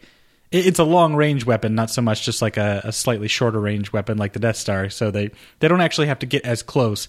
They can fire further distances and blow up bigger things. That's sort of how I read it. But yes, you are correct that there's a little bit of non-explanation of where they get their power and how frequently they can use it and if they're able to move. Well, it's not that it's a non-explanation. It's that they explain some of it, but it doesn't make any sense what they explained, because they're very clear about the fact that it has this oscillator, that's how they can control the power that they have stored from the sun that they're depleting, and that once it has depleted the sun that they can fire it. They understand all of this stuff, and they can even, like, measure the fact that it has a shield up from another system that they're in.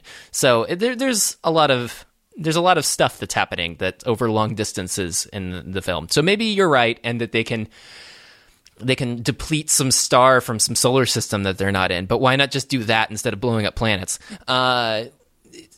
Whatever. So you mean like take away somebody's sun and freeze them out because they would die? Yeah. Maybe they got really good HVAC on these planets now, so you don't necessarily need a sun to stay alive. I know, but I mean, could you imagine the energy bills? It'd be the whole thing would be catastrophic. But so anyway, they have this plan where they do this thing, and they're like, you know what? We're going to waste a shot on destroying the resistance base, which is obviously like 100 people. So rather than sending our Star Destroyer and troops and TIE fighters, we're gonna nuke them with such extreme power that they'll be totally annihilated, and will lose a planet that could have like been farmland or something. So it's weird. That is the resolution to this. Now, General Hux did have, before the firing of the weapon, like specifically right when it was about to go off, he had his big old speech with a lot of, I will say, analogs to Nazi Germany in here, like big red banners, people all lined up, big speeches, salutes and stuff. And the score through this part is a little Indiana Jonesy, I will say. And the Empire was always supposed to be evocative of that. That was always Lucas's intention. So they just went full bore on that with the First Order here. And they're very happy about destroying the despicable Republic, which is it's all weird. Like, I don't know why they don't like them, other than they're not in charge of them or something. But whatever, they blew them up because they are tolerant and supportive of disorder of the rebellion. So. Clearly, they don't respect authority, and they need to be taught a lesson. Is basically what he's saying. Yeah, it's weird. But anyway, he's happy about it, and he's going to destroy them. Now, Daisy's making her way through different hallways and stuff, and Kylo Ren is concerned that, you know, as she spends time trying to get out of here, like, she's going to discover that she can do more with the Force, and that it will cause more problems for that. So they lock down all the bays and whatever, but Daisy Ridley is still going to try to leave as fast as she can. Now, meanwhile, back over at the Resistance base, they're all very sad about that thing that happened, that they could see from their planet, and they need to do something about this weapon. And John Boyega's character Finn is all like, "Oh yeah, I totally know all about that. I worked there. I helped build part of it, and it's totally vulnerable. If you blow up this thing, it might do that thing." And he doesn't mention that he worked there at all until this point in the film. So it was interesting. Well, we assume that that's like their headquarters, so he's probably from there. I guess. Well, I mean, it's not their headquarters because Snoke is somewhere else. So, well, maybe Snoke is in like a private bunker somewhere because it's wartime. If anything, this is like a regional branch office. So they and Hux is the regional manager. So they have their little conversation. There's holograms and stuff, and they're like, "We don't know what to do about this. This is going to be a problem." And the fleet was destroyed by the destruction of the Hosnian system, which I have to be like, hey, wait, all of your ships were in the Hosnian system? Like, doesn't that seem weird not to like space them out a little bit, like in space? Whose fleet was destroyed? Well, the Republic apparently had a fleet. What their relation with the Resistance is, I'm not clear on, but it is no longer with them. All they got are the X-Wings down there on the planet, supposedly. And so they got to organize their plan with those X-Wings. And, Boyega comes up with the whole thing of like, oh, we can do this and attack here. And if you get me down on the planet, I can get the shields off. And so it's like, okay, great. Because, 90% of assaulting a base in Star Wars is getting the shields off. So they got to go do that. And, Han and Chewie are all like, yeah, we'll do this. Like, we got a plan. We'll get you down there. And Leia's like, are you going to tell me what it is? And he's like, yeah, you wouldn't like it if I did, so I'm not going to tell you. And Leia is still very concerned about her son and, wants Han to bring him home. And there's a really clunky line that she delivers where there's still light in him. And it's just like that's supposed to be like Luke's line that he says like there's still good in him. Yeah, I guess they didn't want to go too literal with copying that line. Unfortunately, it's a really clunky line when you change that to light, because that doesn't make a lot of sense. There's that scene earlier where Kylo was talking to the skull of Darth Vader or whatever, and he says, I feel the call to the light, like help teach me to be stronger again or whatever. And then leading up to that, when Kylo does capture. Well, he knocks out Rey and captures her. Han sees him getting on the ship, and then when he comes back down, he said, yeah, like, I saw our son. He's there. He's doing bad stuff. And they have their little heartfelt conversation, which, I mean, at this point, this scene that you're talking about here, where there's the clunky line, I think is probably the only scene in the movie that was bad and unnecessary, because we already understand that this is this is their kid. He's on the bad side. Something happened. Luke feels responsible. We need to, try and bring him back or whatever. But there's got to have a scene between Han and Leia where they talk about how, they were a former couple, married, whatever, had a relationship, and then it all went south when their kid killed a bunch of people, and their marriage couldn't survive it, basically. Yeah. Well, and he went back to doing what he knew best, which was smuggling. And, it's another thing. Yeah, we got that because we saw you doing that earlier. So cool. Thanks for that. Little bit of nostalgia there. That was super helpful. And it's a little unfortunate that these scenes aren't as effective. Now, the part that is really effective is the hug. They're all tearing up and stuff, and they know that this is the last time they'll see one another. So I'll sit through the slight clunkiness of that in order to just see that hug. I'm happy with that. Yeah. Although there was also the weird addition of Leia saying, I lost him when I sent him away, because I guess she got fed up at some point and told Kylo to, send him off to military school to try and straighten him out, but it didn't really work out so well. Well, I read that as sent away to this, Jedi training camp thing, whatever. But that doesn't make a lot of sense with Snoke. I don't know how they met, but I'm assuming that will be addressed in a future film, because presumably Kylo Ren will be meeting up with Snoke, especially since Snoke says, "Bring him to me and we'll complete his training." And while he does say that, again, slightly jumping ahead, there was no actual visual evidence that he got out of there. No, which is interesting. There's also no visual evidence about what happened to Hux or Captain Phasma or anything. We'll just see who shows up. I assumed they actually threw Phasma into the trash compactor, which was hilarious. Well, I assume they threw her in there, but that doesn't necessarily mean that she didn't get out. I mean, we are familiar with people who have escaped trash compactors in this franchise. So it is possible. Maybe they've designed a better trash compactor in 30 years. You don't know. Yeah, anything's possible. But it would be a complete waste if Captain Phasma, showed up and did all this stuff for absolutely no reason, because that's... I mean, she was a useful character, and I don't think we have to stick to this thing where we keep every single character alive all the way until maybe the climax of a trilogy, but... She wasn't a super useful character. She does an HR report on somebody at the beginning of the movie, and then she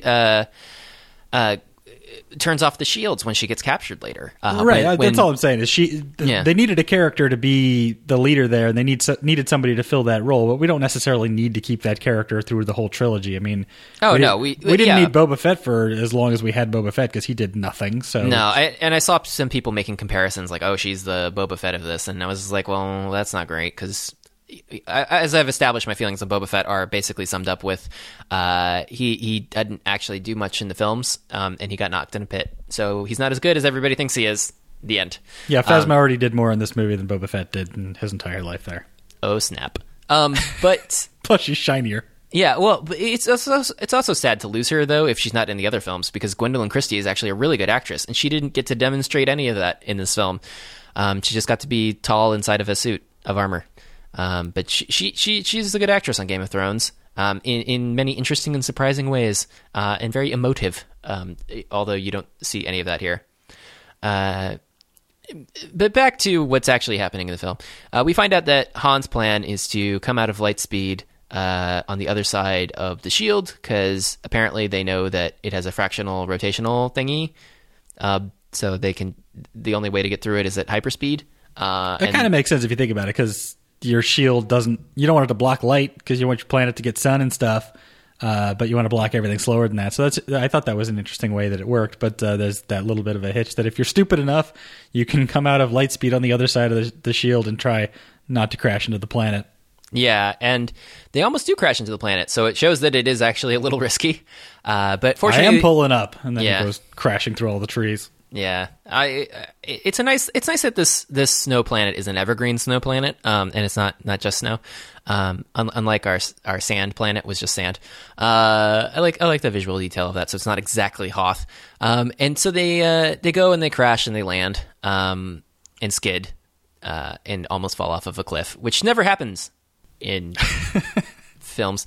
Everyone always skids, with a considerable amount of distance left. I'm just happy they didn't like have it like halfway on and halfway off, and then they all had to go run to the other side of the ship to lean on it so that it would lean back over. And then like a big pelican lands on one side and it starts to teeter over, and they jump off just in time before it falls and crashes on the rocks. I know you're joking, but we both know that happens so much. And no, that's from True Lies.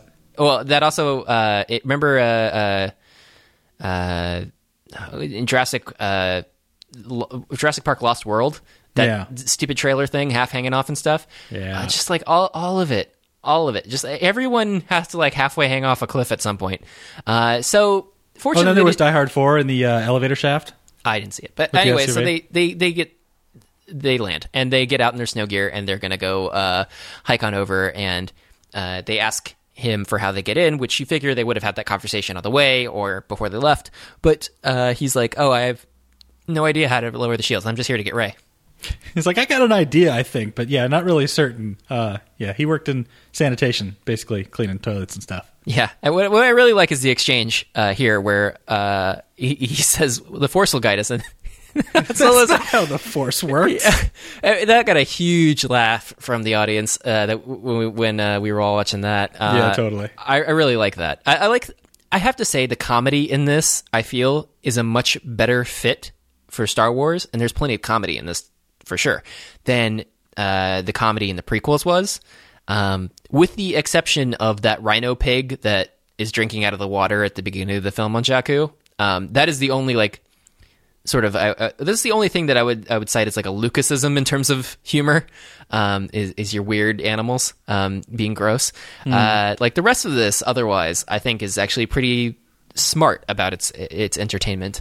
Yeah, the other Finn Han Solo moment that was pretty great is when he first calls him Solo, and it's, "Did you just call me Solo?" It's like, "Oh, sorry, Han." Yeah, and a little too familiar there, buddy. Yes. Well, actually, it would be unfamiliar. Well, a little too formal because Solo's his last name.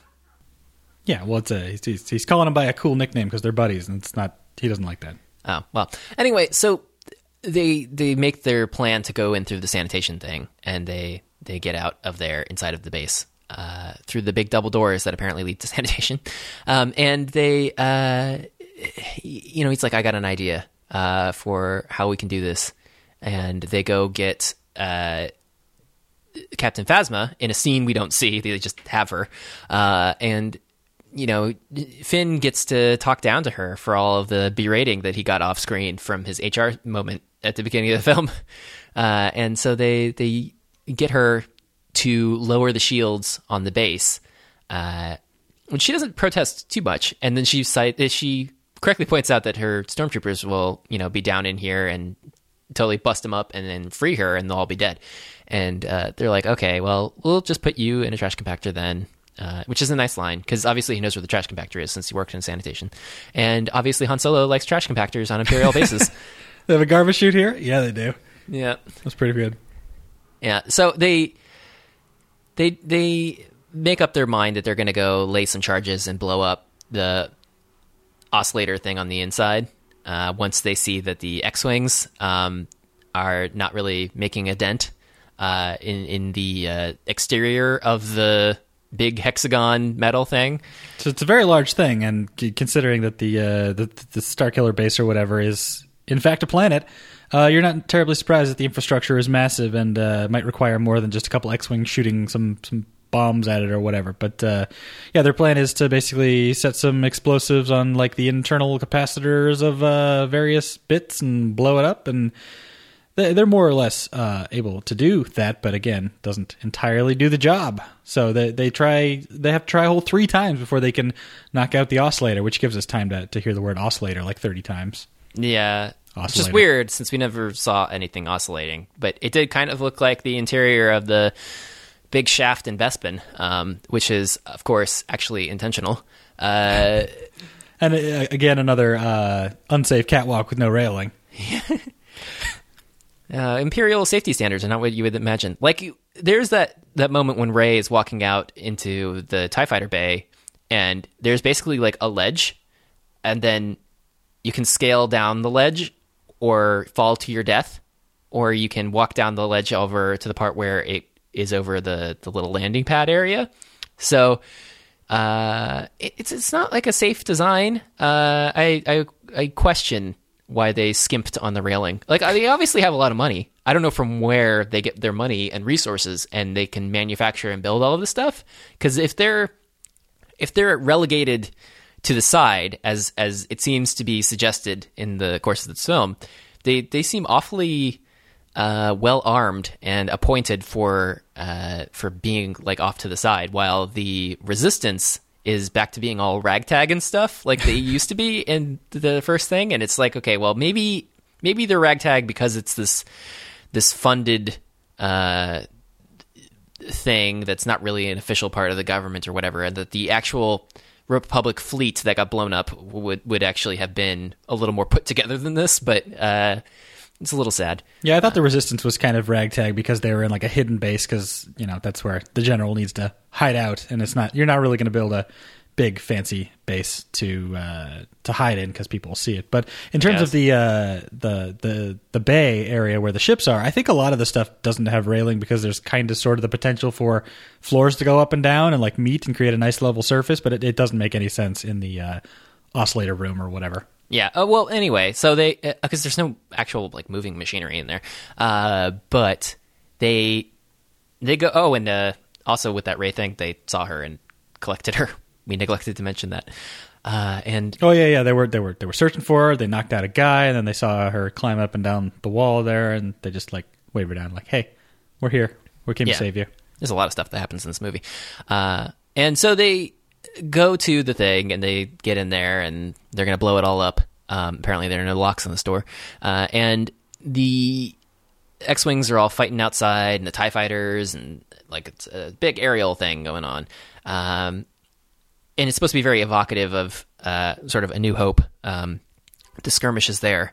Now they start laying their charges, and Han sees Kylo Ren out on the unsafe catwalk.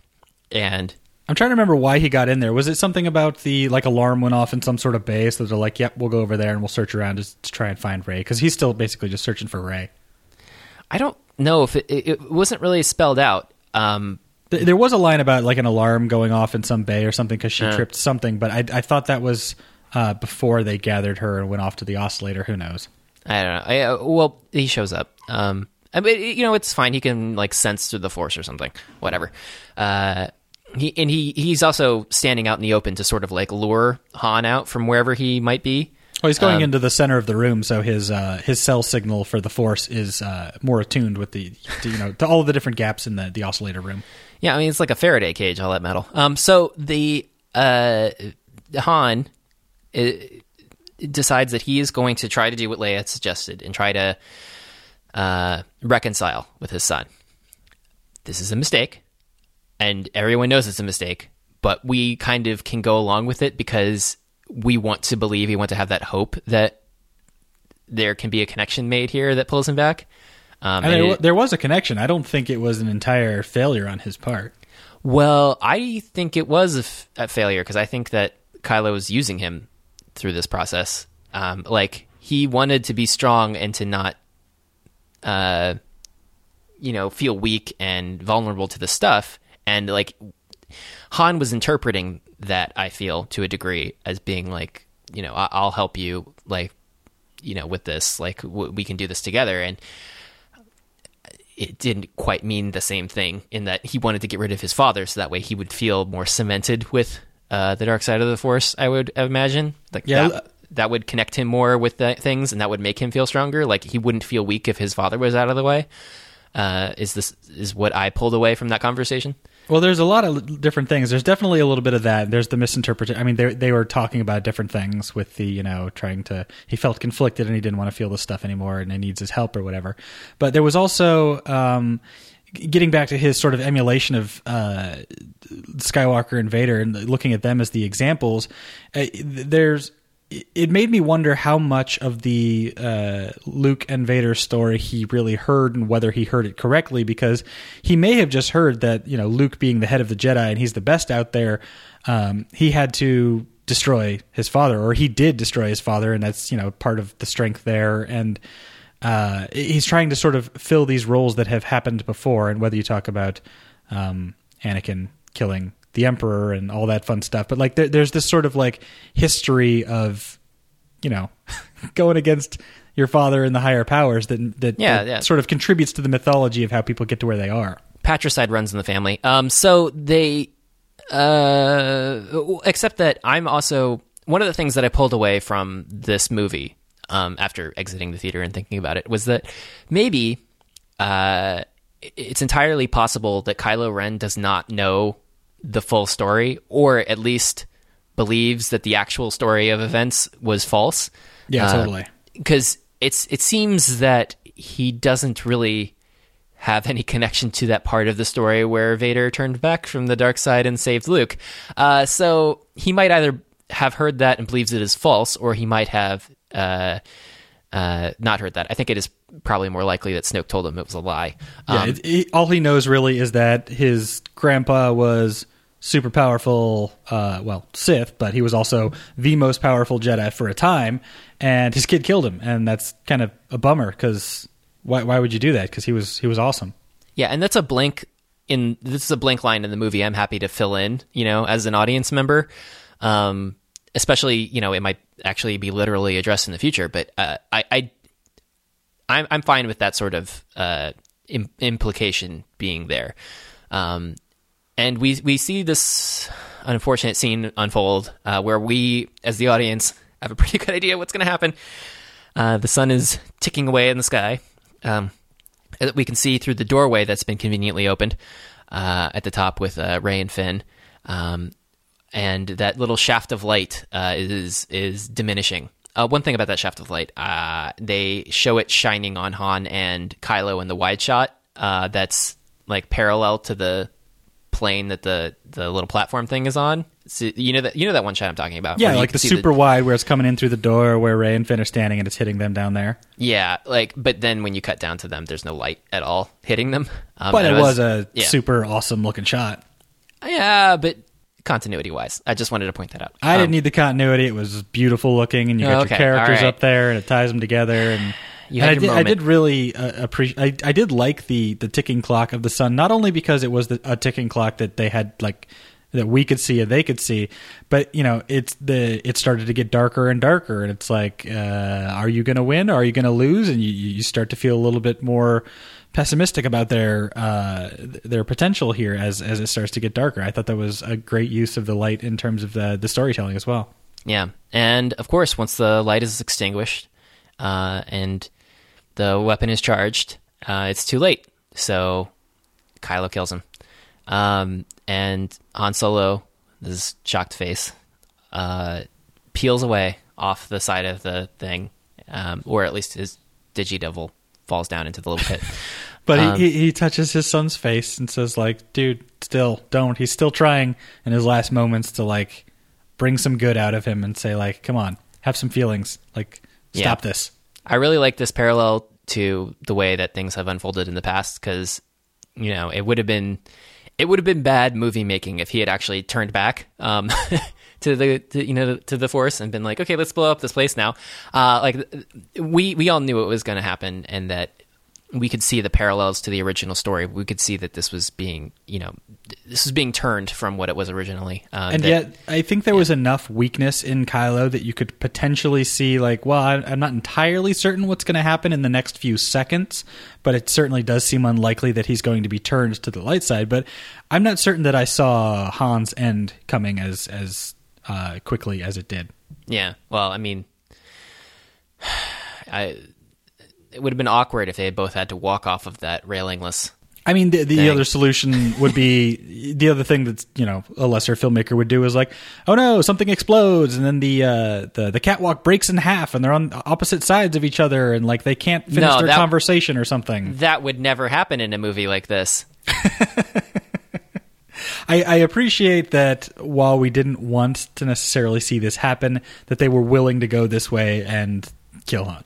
Yeah, a lot of people can be very upset when characters that they love are killed, but I feel like it was Han's time. So he had 4 movies. Yeah, he's good. Harrison Ford is good on this role, and he fulfilled his role here, and he went out with a bang. He didn't didn't just unfortunately die off screen or something. Like he did it. He had a pretty dignified and honorable death for a smuggler too. He was standing up for what he believed in, trying to save his son, and just turns out it didn't work that way. But there was no other way he could have died that would have been better. And then Chewie was pissed and shot him. Shot him in the leg, or was like the side or something. Yeah, it was sort of like the side abdomen area, I think. At least that's where he keeps hitting later on to try to keep the blood flowing. So messed up. Yeah. And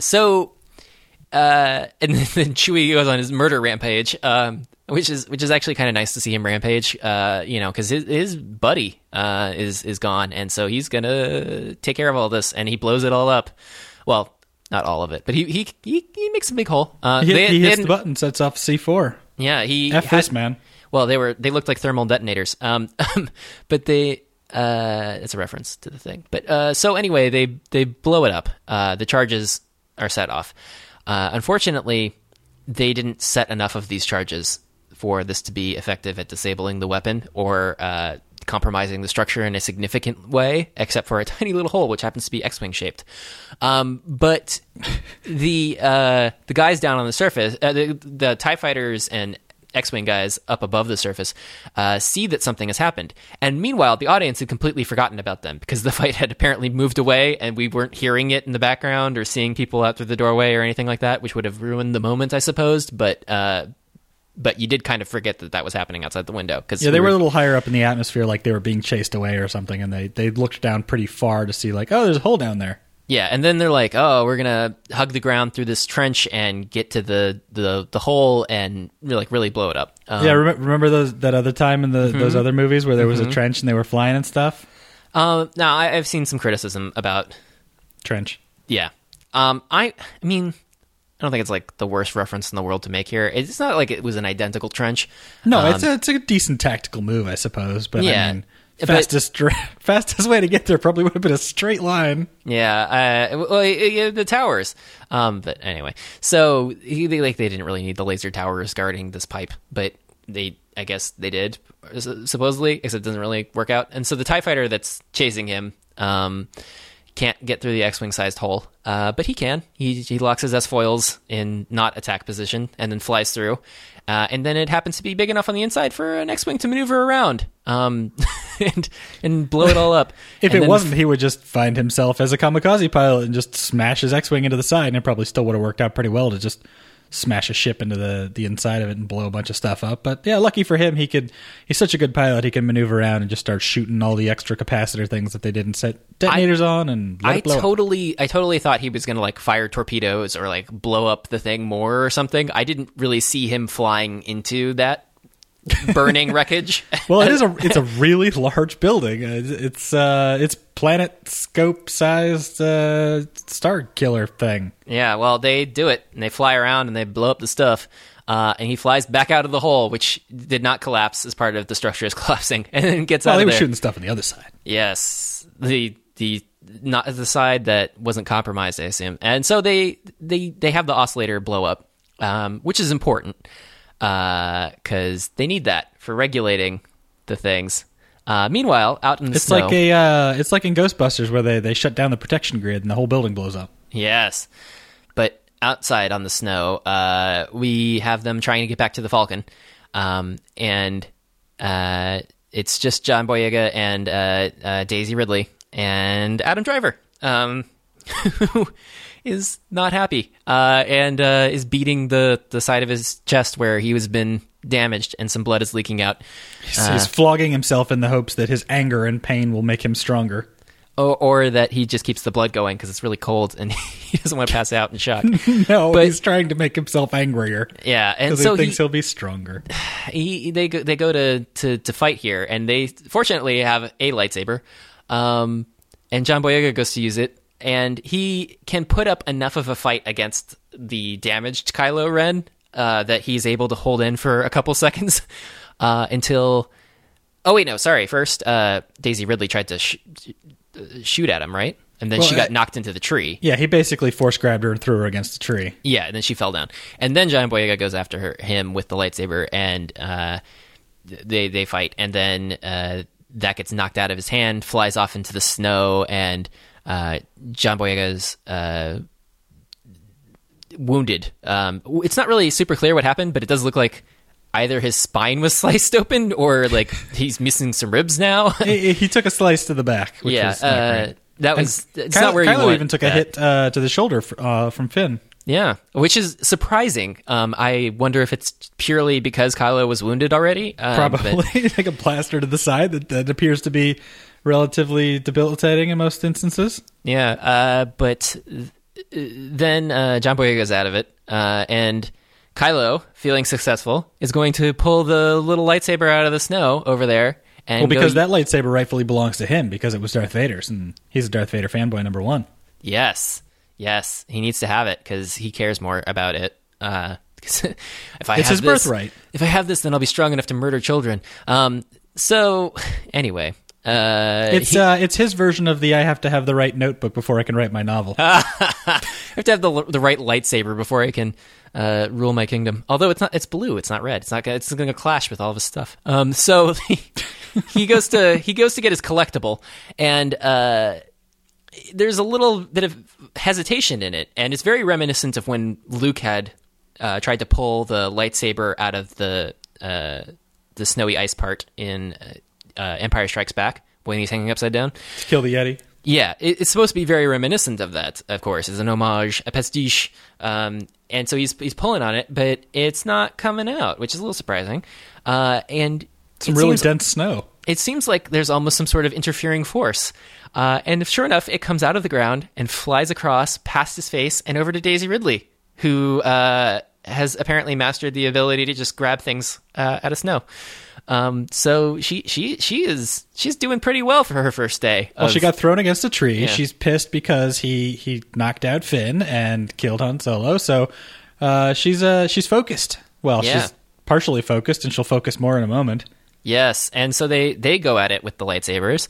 And turns out she is actually a little better than Finn is at using this sword weapon. But I don't know how much of that is because of her weapons proficiency from using that staff thing. Yeah, I think most of it's probably because she usually defends herself with the big stick thing. Yeah, although that is a different weapon, and Is the stick thing the double-sided blade nonsense from the prequels that Grievous's folks had? Oh, you're thinking of the little mummy guard things that he had. Yeah, those guys. That's kind of what I thought it was, and that would have been like the only nod to the prequels that I potentially saw. No, because it didn't have the electrical things on either end. Well, I thought maybe just because it was like broken or something, but anyway. No, but it didn't structurally resemble it at all. It was a different kind of stick. I don't know if you know about this, Dan, but you can have sticks in various shapes and sizes. Tell me more. But anyway, so they fight, and she's doing a much better job at this. It's actually a pretty honest fight too. So it's not like a New Hope where they have no idea what they're doing. It's not like the prequels where it's choreographed by dancers. It's a fight where people look like they're actually fighting. Yeah, and also it's a fight where there's no. He can't really use the Force to one up the situation, which is strange since he used it so many other times. But I don't know how much of that is because he's not feeling well, and he continues to feel a little worse because she keeps landing some hits on him. She doesn't get any wounds from this battle at all, so that's actually rather surprising. And they fight up until this sort of ledge area thing from the ground being knocked out from the planet starting to slowly explode, and there's some lava-y stuff down there, and they're just locked in mortal combat. And I believe this is the scene you were referring to earlier, where there were another one too many close-up shots of people looking at each other. This is not the one, but this is also a moment where... This is also a moment where I felt they could have cut down on that. It was... I mean, I don't know if you could have cut down on it and still done the thing that they wanted to do, but the thing that they wanted to do, I did not enjoy, because Kylo says something about the Force, and she goes oh yeah, right, the Force, and then closes her eyes and takes a deep breath and focuses... she's trying to get in touch with her Force skills, which make her a better combatant in this instance. And I'm like, what does that have to do with anything? Like taking a breath and slowing down? Like maybe she's trying to center herself and not get flustered or something, but the idea that she's just going to like close her eyes and take a deep breath and then she's suddenly going to be stronger. I'm like, what? That doesn't mean anything to me. Well, see, I actually interpreted that scene a little differently, where he is trying to appeal to her that he can teach her, that he can instruct her, that she hasn't had an instructor. Right, that's right. And, he knows all this stuff. And then, as we've established, people can pull things out of other people's minds. And so she closes her eyes, and I'm not sure exactly, but it seems like she was having her I know Kung Fu moment, where she pulled out a little thing from his knowledge base. Oh, so you think she downloaded his Kung Fu database with her Force brain and then could fight back better because now she knew the moves he was going to throw and she could like best him. It was an interpretation of the scene. That's more reasonable than my interpretation, but if that's what they were actually doing, that's kind of dumb. I would agree if it's like now she's like a Jedi master of his level or caliber, or the Sith Lord of his level or caliber. But I don't know that she was necessarily downloading an extensive database as much as maybe like the cliff notes of what his next plan was or something. I mean, it was reminiscent of the moments where both Luke and Obi-Wan were basically saying like, no, we're not going to fight. This fight is over, so I'm going to stop. And Luke basically says, I'm not going to fight you, Dad. And then he gets his butt kicked, and then Vader saves him, and Obi-Wan gets cut in half and turned into a Force ghost, but she calms herself down and centers herself and then becomes a better fighter and continues to win the fight. Like that seemed counter to the way things normally would have worked in previous movies, but maybe it was just that she was getting flustered that she was being dangled over the edge of this cliff, and if she focused herself she would realize the power of the Force flowing through her and she could get back to fighting and win or something. Well, that's possible. I know we have derided the prequels in the past, but when Obi-Wan is stuck behind those energy barrier things in the Darth Maul fight, he sits and he's trying to like center himself. Oh yeah, he does like a little pray thingy. Yeah, and Qui-Gon, but he's like trying to focus to be more mindful of the Force. But anyway, so they duke it out, and she really lays into him and scars him up pretty good. It's not immediately clear exactly the extent to which she has damaged him, especially in that last shot where he falls backwards. But it doesn't seem like he's really like tip-top shape after that. No, he's basically defeated but not dead. Yeah, and so he's lying on the ground, and she goes to run off after Finn, because she's really worried about his medical condition. She probably could have just made sure that bad guy was actually dead, but she didn't. General Hux is evacuating, and Snoke is like, well, go get Kylo and bring him to me. Which presumably he does, because otherwise it would not be as interesting in the next movie. I mean, the Starkiller base meets its end pretty quickly, so he would have had to know exactly where Kylo was and go right to him to pick him up. So I don't know. Maybe I'm sure he's probably alive because we didn't see him die again, like Poe. But I could have conceivably believed that he died in this. I couldn't, because of the narrative motivations for killing him. What we saw on screen, of course. Like, if this had been like any other character, like Captain Phasma, like, sure, she might be dead. Like, whatever. Well, she didn't have to kill him, but she doesn't have to save him either. Like Batman. Okay. Just leave him to blow up. Although there probably should have been a shot where he's like standing on the snow watching the Millennium Falcon fly away and the planet blows up underneath him if they were going to do that. Yeah, they probably cut it for time. It's a long movie. So they it's only like 2:15. Well, I mean, it's like every Star Wars movie, isn't it? It's still, well, I mean, some are longer than that, and even less stuff happens in them, which is surprising. So they get off on the Millennium Falcon back over to the Resistance base. Because Chewie's hovering in the trees, and they go like, "Hey, look, Chewie!" And then let's get out of here. And there's a nice mirroring event of when Finn had to sort of patch up Chewie. Chewie has to patch up Finn. That was a nice comedy moment where he's trying to patch up his arm and Chewie keeps like choking him. Yeah, and so, but it's nice that they go through that trouble. They've bonded through this experience, So they land on the Resistance base, and they get Finn some medical attention. And basically, he doesn't have a line through the whole, last, 15 minutes of this movie? Yeah, he's in the ICU. He's not dead, but he's not doing much. He's just laying there. Yeah. And so Finn is out of it, but Rey still cares.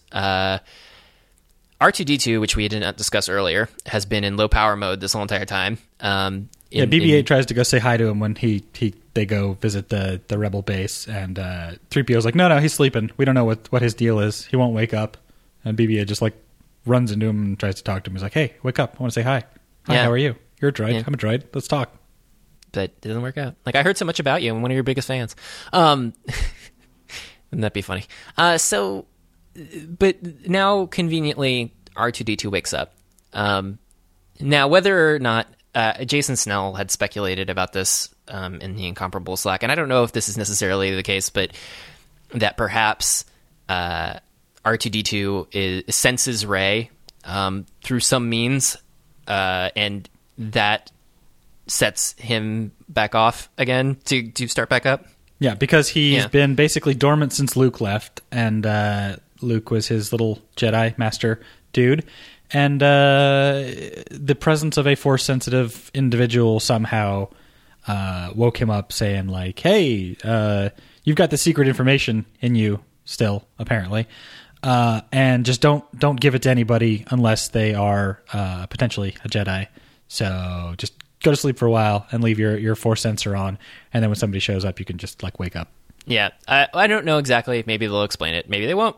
But I mean, it would have taken one shot to explain that, an over the shoulder of R2-D2 with Rey walking into the room in the background, and then a light dinging on that could have given us a little bit more of a hint of that. And I don't know why there wasn't something that simple to sort of tie those two things together, if that's the way they wanted to go. But the way it seems now is just it's the end of the movie and R2-D2 wakes up. Yeah. That is the thing, though, is that if it is supposed to be that artful connection of this event that happened, which inspired this other event, it is not artfully executed where we can infer that without any other, shenanigans getting in the way. Whereas right now, it does very much read like it's a very convenient timing. The only thing I could think is they had that shot and they thought, well, maybe that spells it out too much for the audience, and we want to let them sort of figure it out on their own. But there are other moments in this movie that are far more blatant that they left in the movie that I figured they could have, given us a little something more than nothing. Yeah. I would have also appreciated something more than nothing, because it mostly can be inferred that this was just very convenient timing. And he happens to have a map that shows the entire galaxy, except for this little puzzle piece that's missing, which happens to be the same as the puzzle piece. Was it 3PO that said that earlier, that he might have the other half of the map that he downloaded from the Imperial database or something back when they were doing all their shenanigans back in the day? They hypothesized that he might have that. Well, that's what BB-8 wanted to talk to him about. And he's like, well, even if he has those maps from back then we don't have access to them because we can't turn them on. But he's on, and he's got the perfect map. I mean, maybe he was crunching numbers this whole time and finally pieced together the map. Progress bar finished. And he's just missing that one chunk.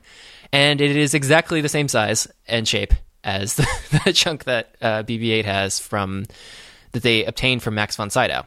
The whole entire time, though, I have to say, once they recovered this piece and once we found out R2-D2 was deactivated, earlier in the film, I was like, oh, someone's going to eventually figure out to put this piece into R2-D2, and then it'll turn him back on again. But they didn't do that. Instead, they had this weird thing where they show different holograms and they piece them together. Yeah, you know what? Yeah. That would have worked for me. Yeah, I really think that would have been a good thing, because then it would have just okay, well, we have this thing that we didn't have before. It somehow fell into this guy's hands. Oh, maybe Luke had given it to him and he'd gone away or whatever. And so they put this into R2-D2, fixes whatever his memory thing is, fills in the map. He's back online and everything, and it spells out what it is. And then it doesn't feel like it's just a random thing at the end of the film. But I don't know. Well, they couldn't have done that because, for filmmaking purposes, they couldn't have done that because that would have made the entire battle kind of unnecessary. Because, I mean, if they knew where Luke was, sure, maybe the Star Killer thingy-mabob would blow up their base and everyone would die, but they could have figured out where Luke is quick enough to have dispatched somebody to go get him, and then no matter how many people died in the intervening time, that they would have already known where he was and they would already be on their mission to do that. I would argue that where, it'd be like, okay, well, we found Luke, but we can't go get him right now because, like, everything will be destroyed. We have to stay here and defeat this weapon. Like, that is our most immediate concern. That has taken priority over Luke. Well, like, sure, but you would take one pilot and say, go get Luke because we may not make it out of this. But they couldn't do that. Also, the other thing then is... they'd lose all of the resistance, because this apparently is all of the resistance. Right, so, but you would then just end up in a situation where you just have maybe Finn and Rey and Luke, and that could potentially be... I mean, I don't know how that fits into their movies later, but that's where they would end up. But the other thing is, it seems like they intentionally gave R2-D2 a portion of the map and Max von Sydow a portion of the map and sent them in opposite directions so that the map would be safe. And I guess if you could just plug the one map into the other map in the same droid, that's not really a super safe, like, two-factor force authentication thing. Well, I mean, none of this is safe. It was just relied on random things being strewn throughout the galaxy. So they figure it out, and they send Rey off to go talk to / pick up Luke with Chewie and R2-D2 in tow. And so they go to this ocean planet with some islands, and it is very reminiscent of what Kylo had pulled from her dreams in her mind of the planet with water. Almost as if there is some sort of connection through the Force, but it probably is the case. So they land on the map was in her all along. She didn't need the thing. Yeah. They land on the thing, and then she walks up the stairs to go meet Gandalf at the top. And he takes off his weathered robe, and we see his robot hand isn't doing so well. Yeah, I appreciate that they went with metal robot hand instead of like fleshy fake hand. Yeah, well, I mean, I would have been fine with it if it just had the same scorch mark or whatever. But I guess it wouldn't make much sense because it wouldn't have necessarily aged. It would have been weird. He'd have like one young hand and then like one old hand. No, I like the metal hand, and they didn't do the black glove thing. So I like, because I mean they don't have to now. So. Yeah, but at least it wasn't also Anakin's glowy golden blue light hand thing. That his going out hand.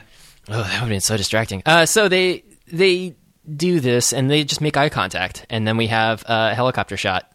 She holds out the lightsaber to let him know, like, hey, this is why I'm here, because I got the lightsaber and forcey stuff, and there's probably some sort of mental connection between them because they can read each other's minds or whatever, because Jedi and stuff. But yeah, this is the instance I was talking about where it was shot of Rey, shot of Luke, shot of Rey, shot of Luke, shot of Rey, shot of Luke, helicopter shot. And it's like, yeah, I get that there's supposed to be some tension here, or there's supposed to be some emotion behind this, because somebody finally came to find Luke, and there's a reason to.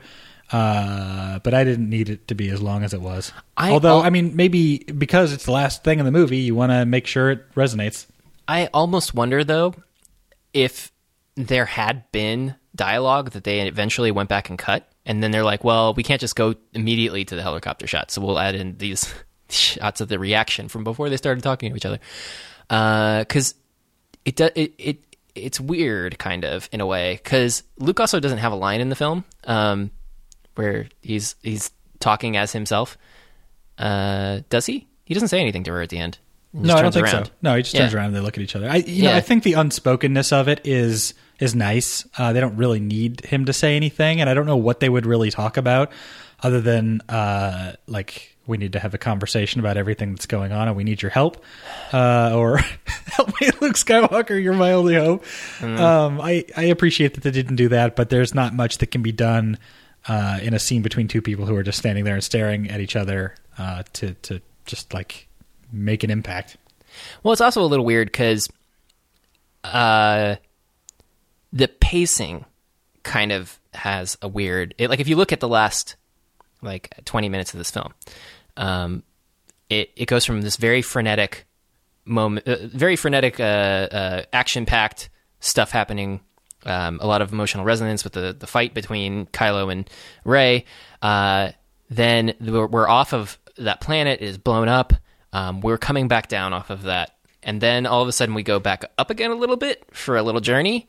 And then we go back down a little bit. And then we go up a little bit for meeting Luke. And then it's the end credits. And it's like, okay. So like that's interesting. Like the little tone of the last bit of that.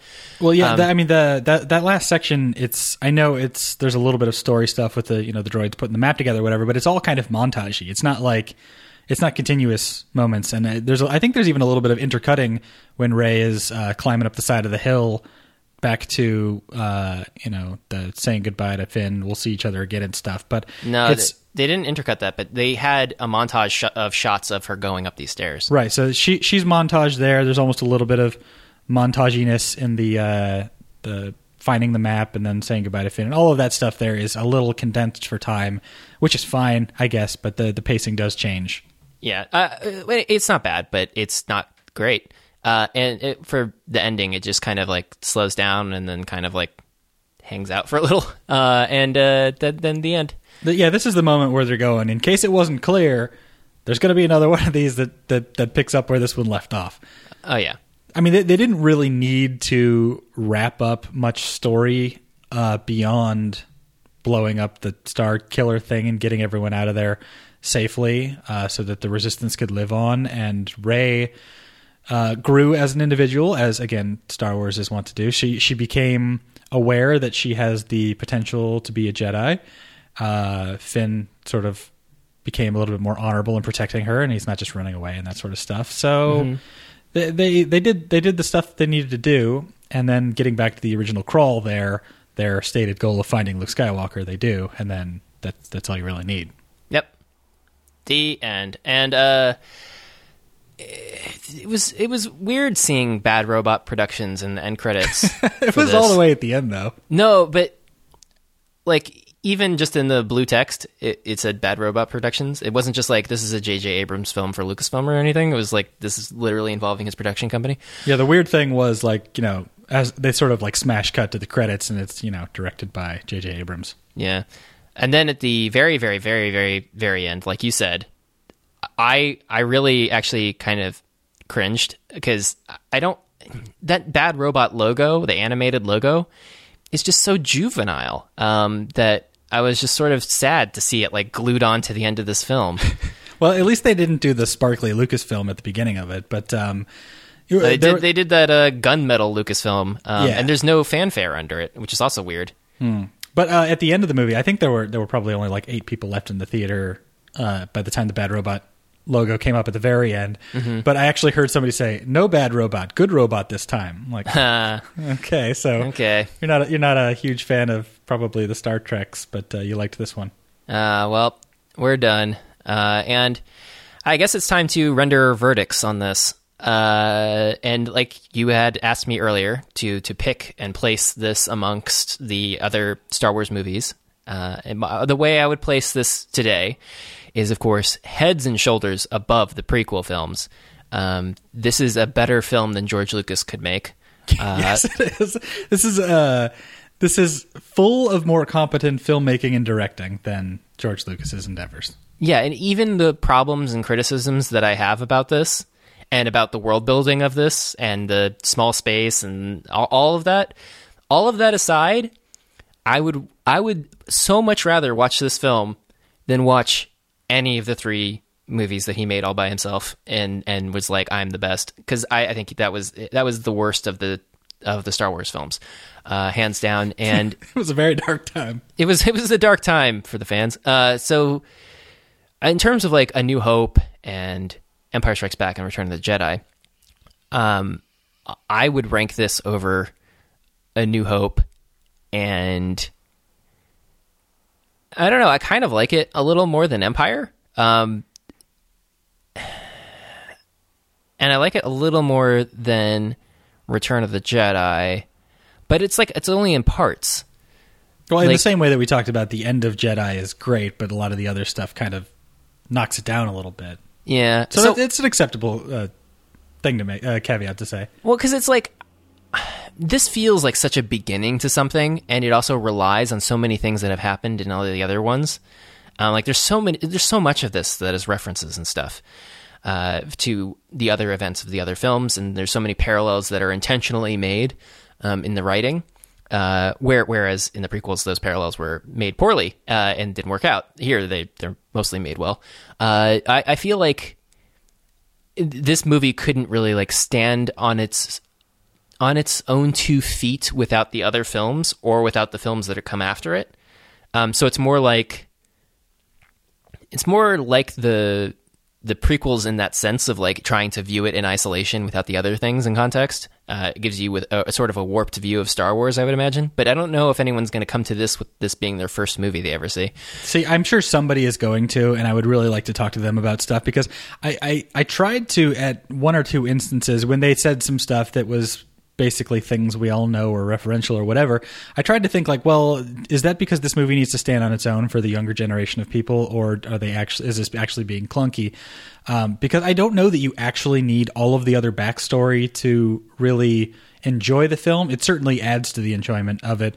But I think it's in the same way that if you try and imagine A New Hope by itself, I think this movie is as successful or more successful than A New Hope, just in terms of what it accomplishes.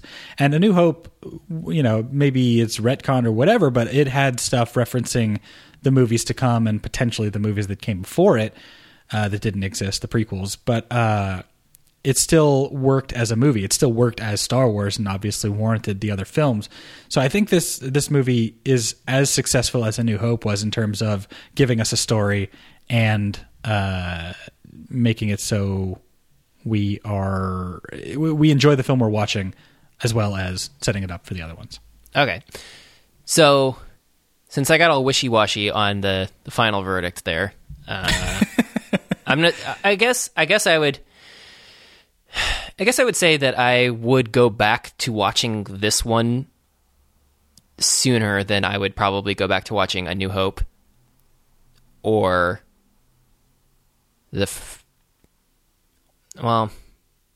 or Empire Strikes Back. I don't know. There's something for me personally about Return of the Jedi where I just really like the last part of it. And so I guess I still put that one on top, which is weird because I know a lot of people don't like it at all, but whatever. They can all they can all get their own podcast and complain. Exactly. You're allowed to have your feelings. Yeah. And so how would you rank it? Since you obviously have less of an attachment to any Star Wars stuff at all, and anything involving space whatsoever. I don't know that's quite that cut and dry. Yeah, but you just rewatched all of this stuff with me along for this ride, this bananas ride, which is finally over. So I'm going to try and not couch my opinion in like, well, it was the 70s and there was only so much they could do, and the story of the time. They were still trying to get a feel for whether or not it would be a franchise or whatever. But leaving all that aside and just being as cut and dry as possible, this is currently my favorite Star Wars movie. Okay, partly because it does a lot of the same things that the original A New Hope did.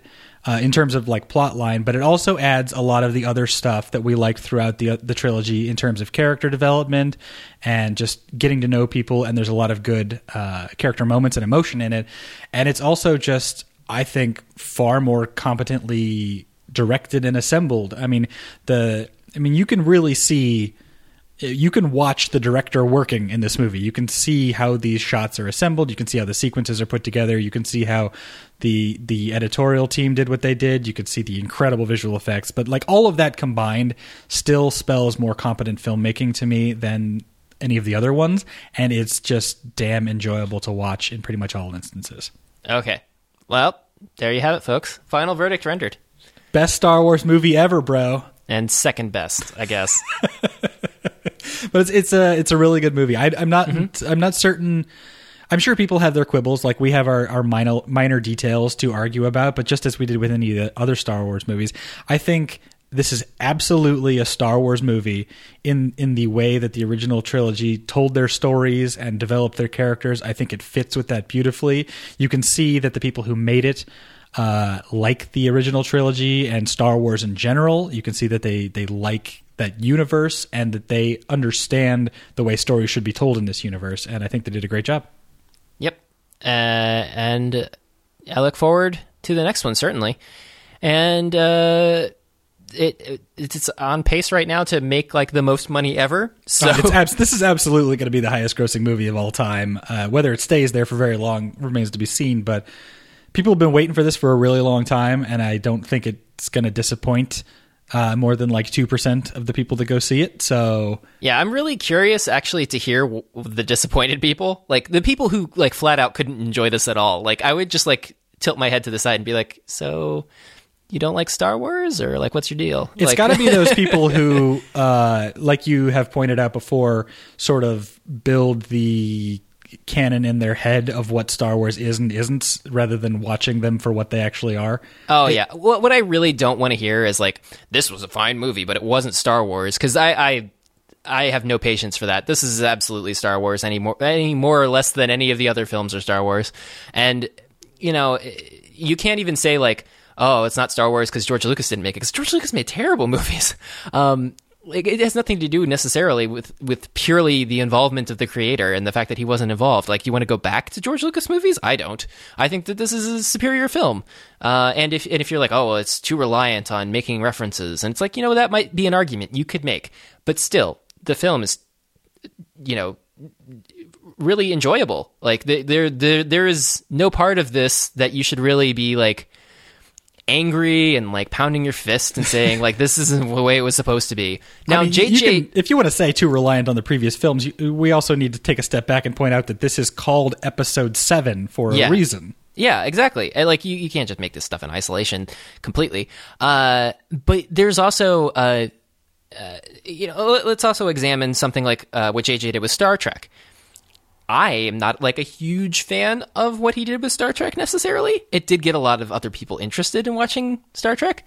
But he went in a different direction, basically. Yeah, and so it's very different from what he did with this franchise here with Star Wars, where he seemed to be going more in the same direction from a trajectory of what the original films were doing than what we all feel like maybe George did with the trajectory going backwards, where he was trying to unpack what had already been made by him and many others in the 70s and early 80s. So that brings up another question, you know, because there was that quote flying around on the internet that George said this diverged from his vision, and we all joked that like his vision was terrible, especially with the prequels. But the only thing I can imagine is like he had a different story in mind for the future of Luke Skywalker, separate from this whole, he tried to train a bunch of new Jedi, including Han's kid, who turned out to be a bad guy and killed everybody. But like, what could George object to in this that was differing from his vision? Like, I don't understand. This is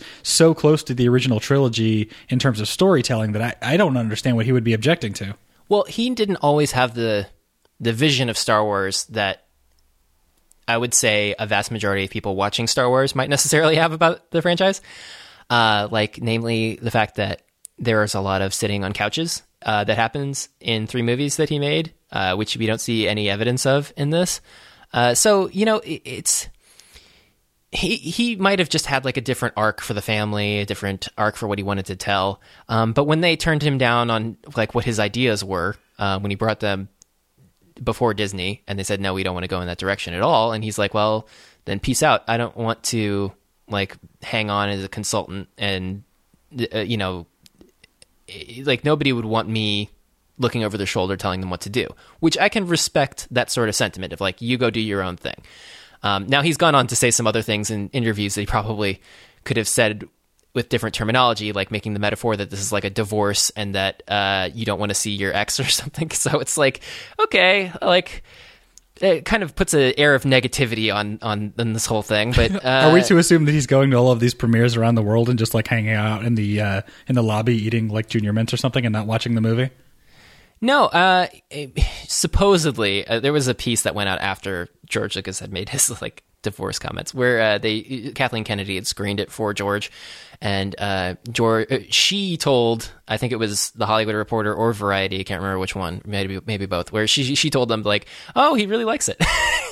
And wasn't there something where Spielberg said that this has potential to be like the best movie of all time or something? Oh, I didn't see that from Spielberg, but I swear I saw that somewhere. I think it might have been in the same article where Spielberg was talking about how J.J. Abrams is like super anxious and panicky about whether or not people actually like the movie.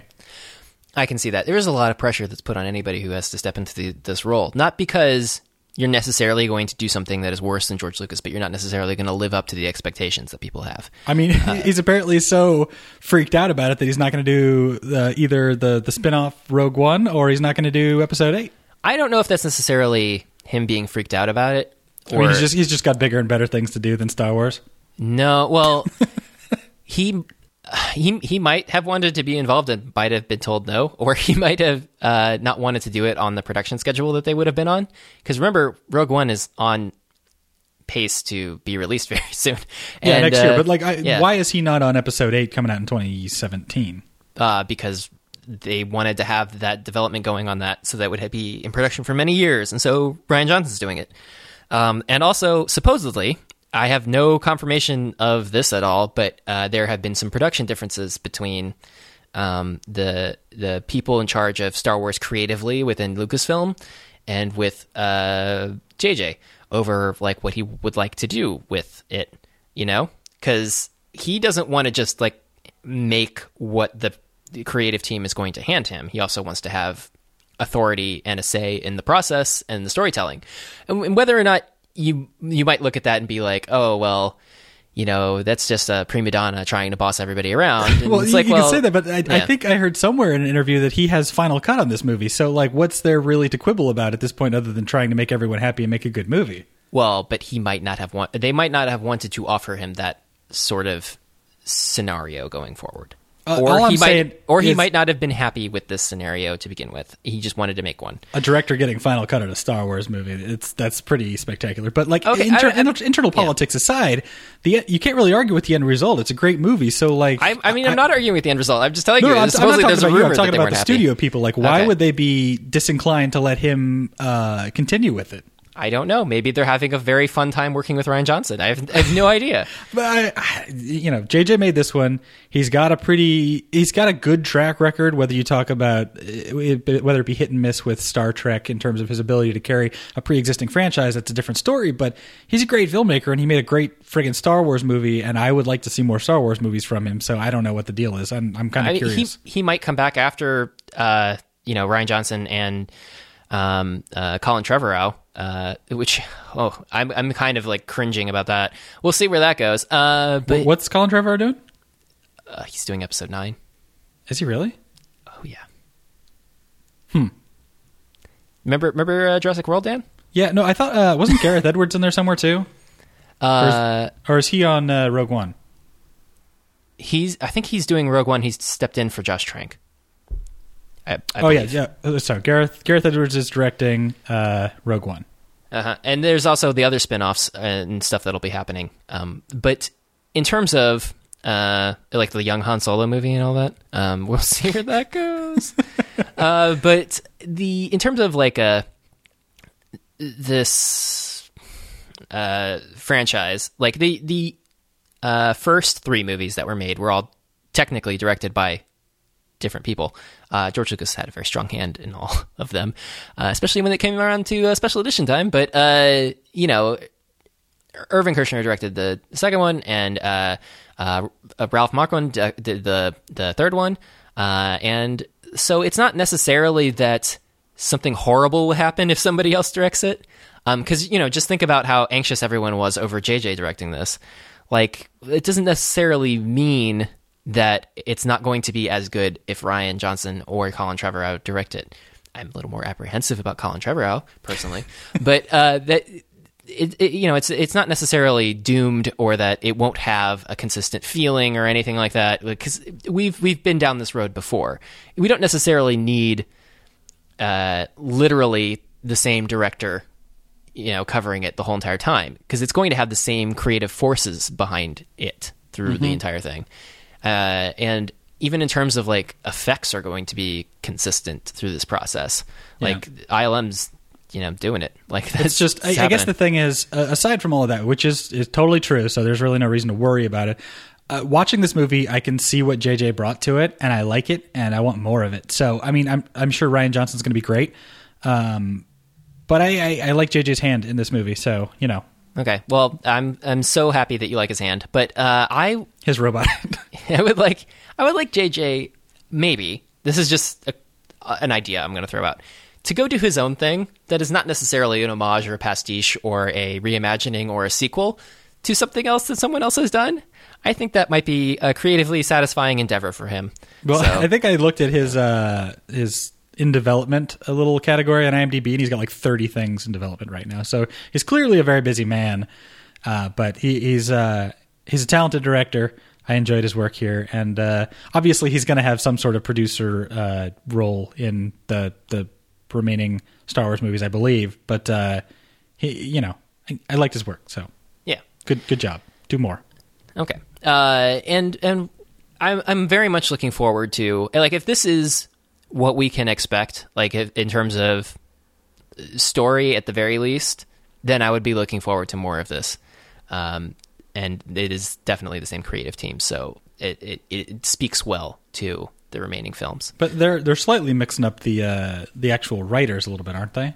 No, it's a team of writers. So that it has a consistent voice, so they feel. And Kathleen Kennedy's overseeing all of that. So. But is Kasdan going to go forward on any of these?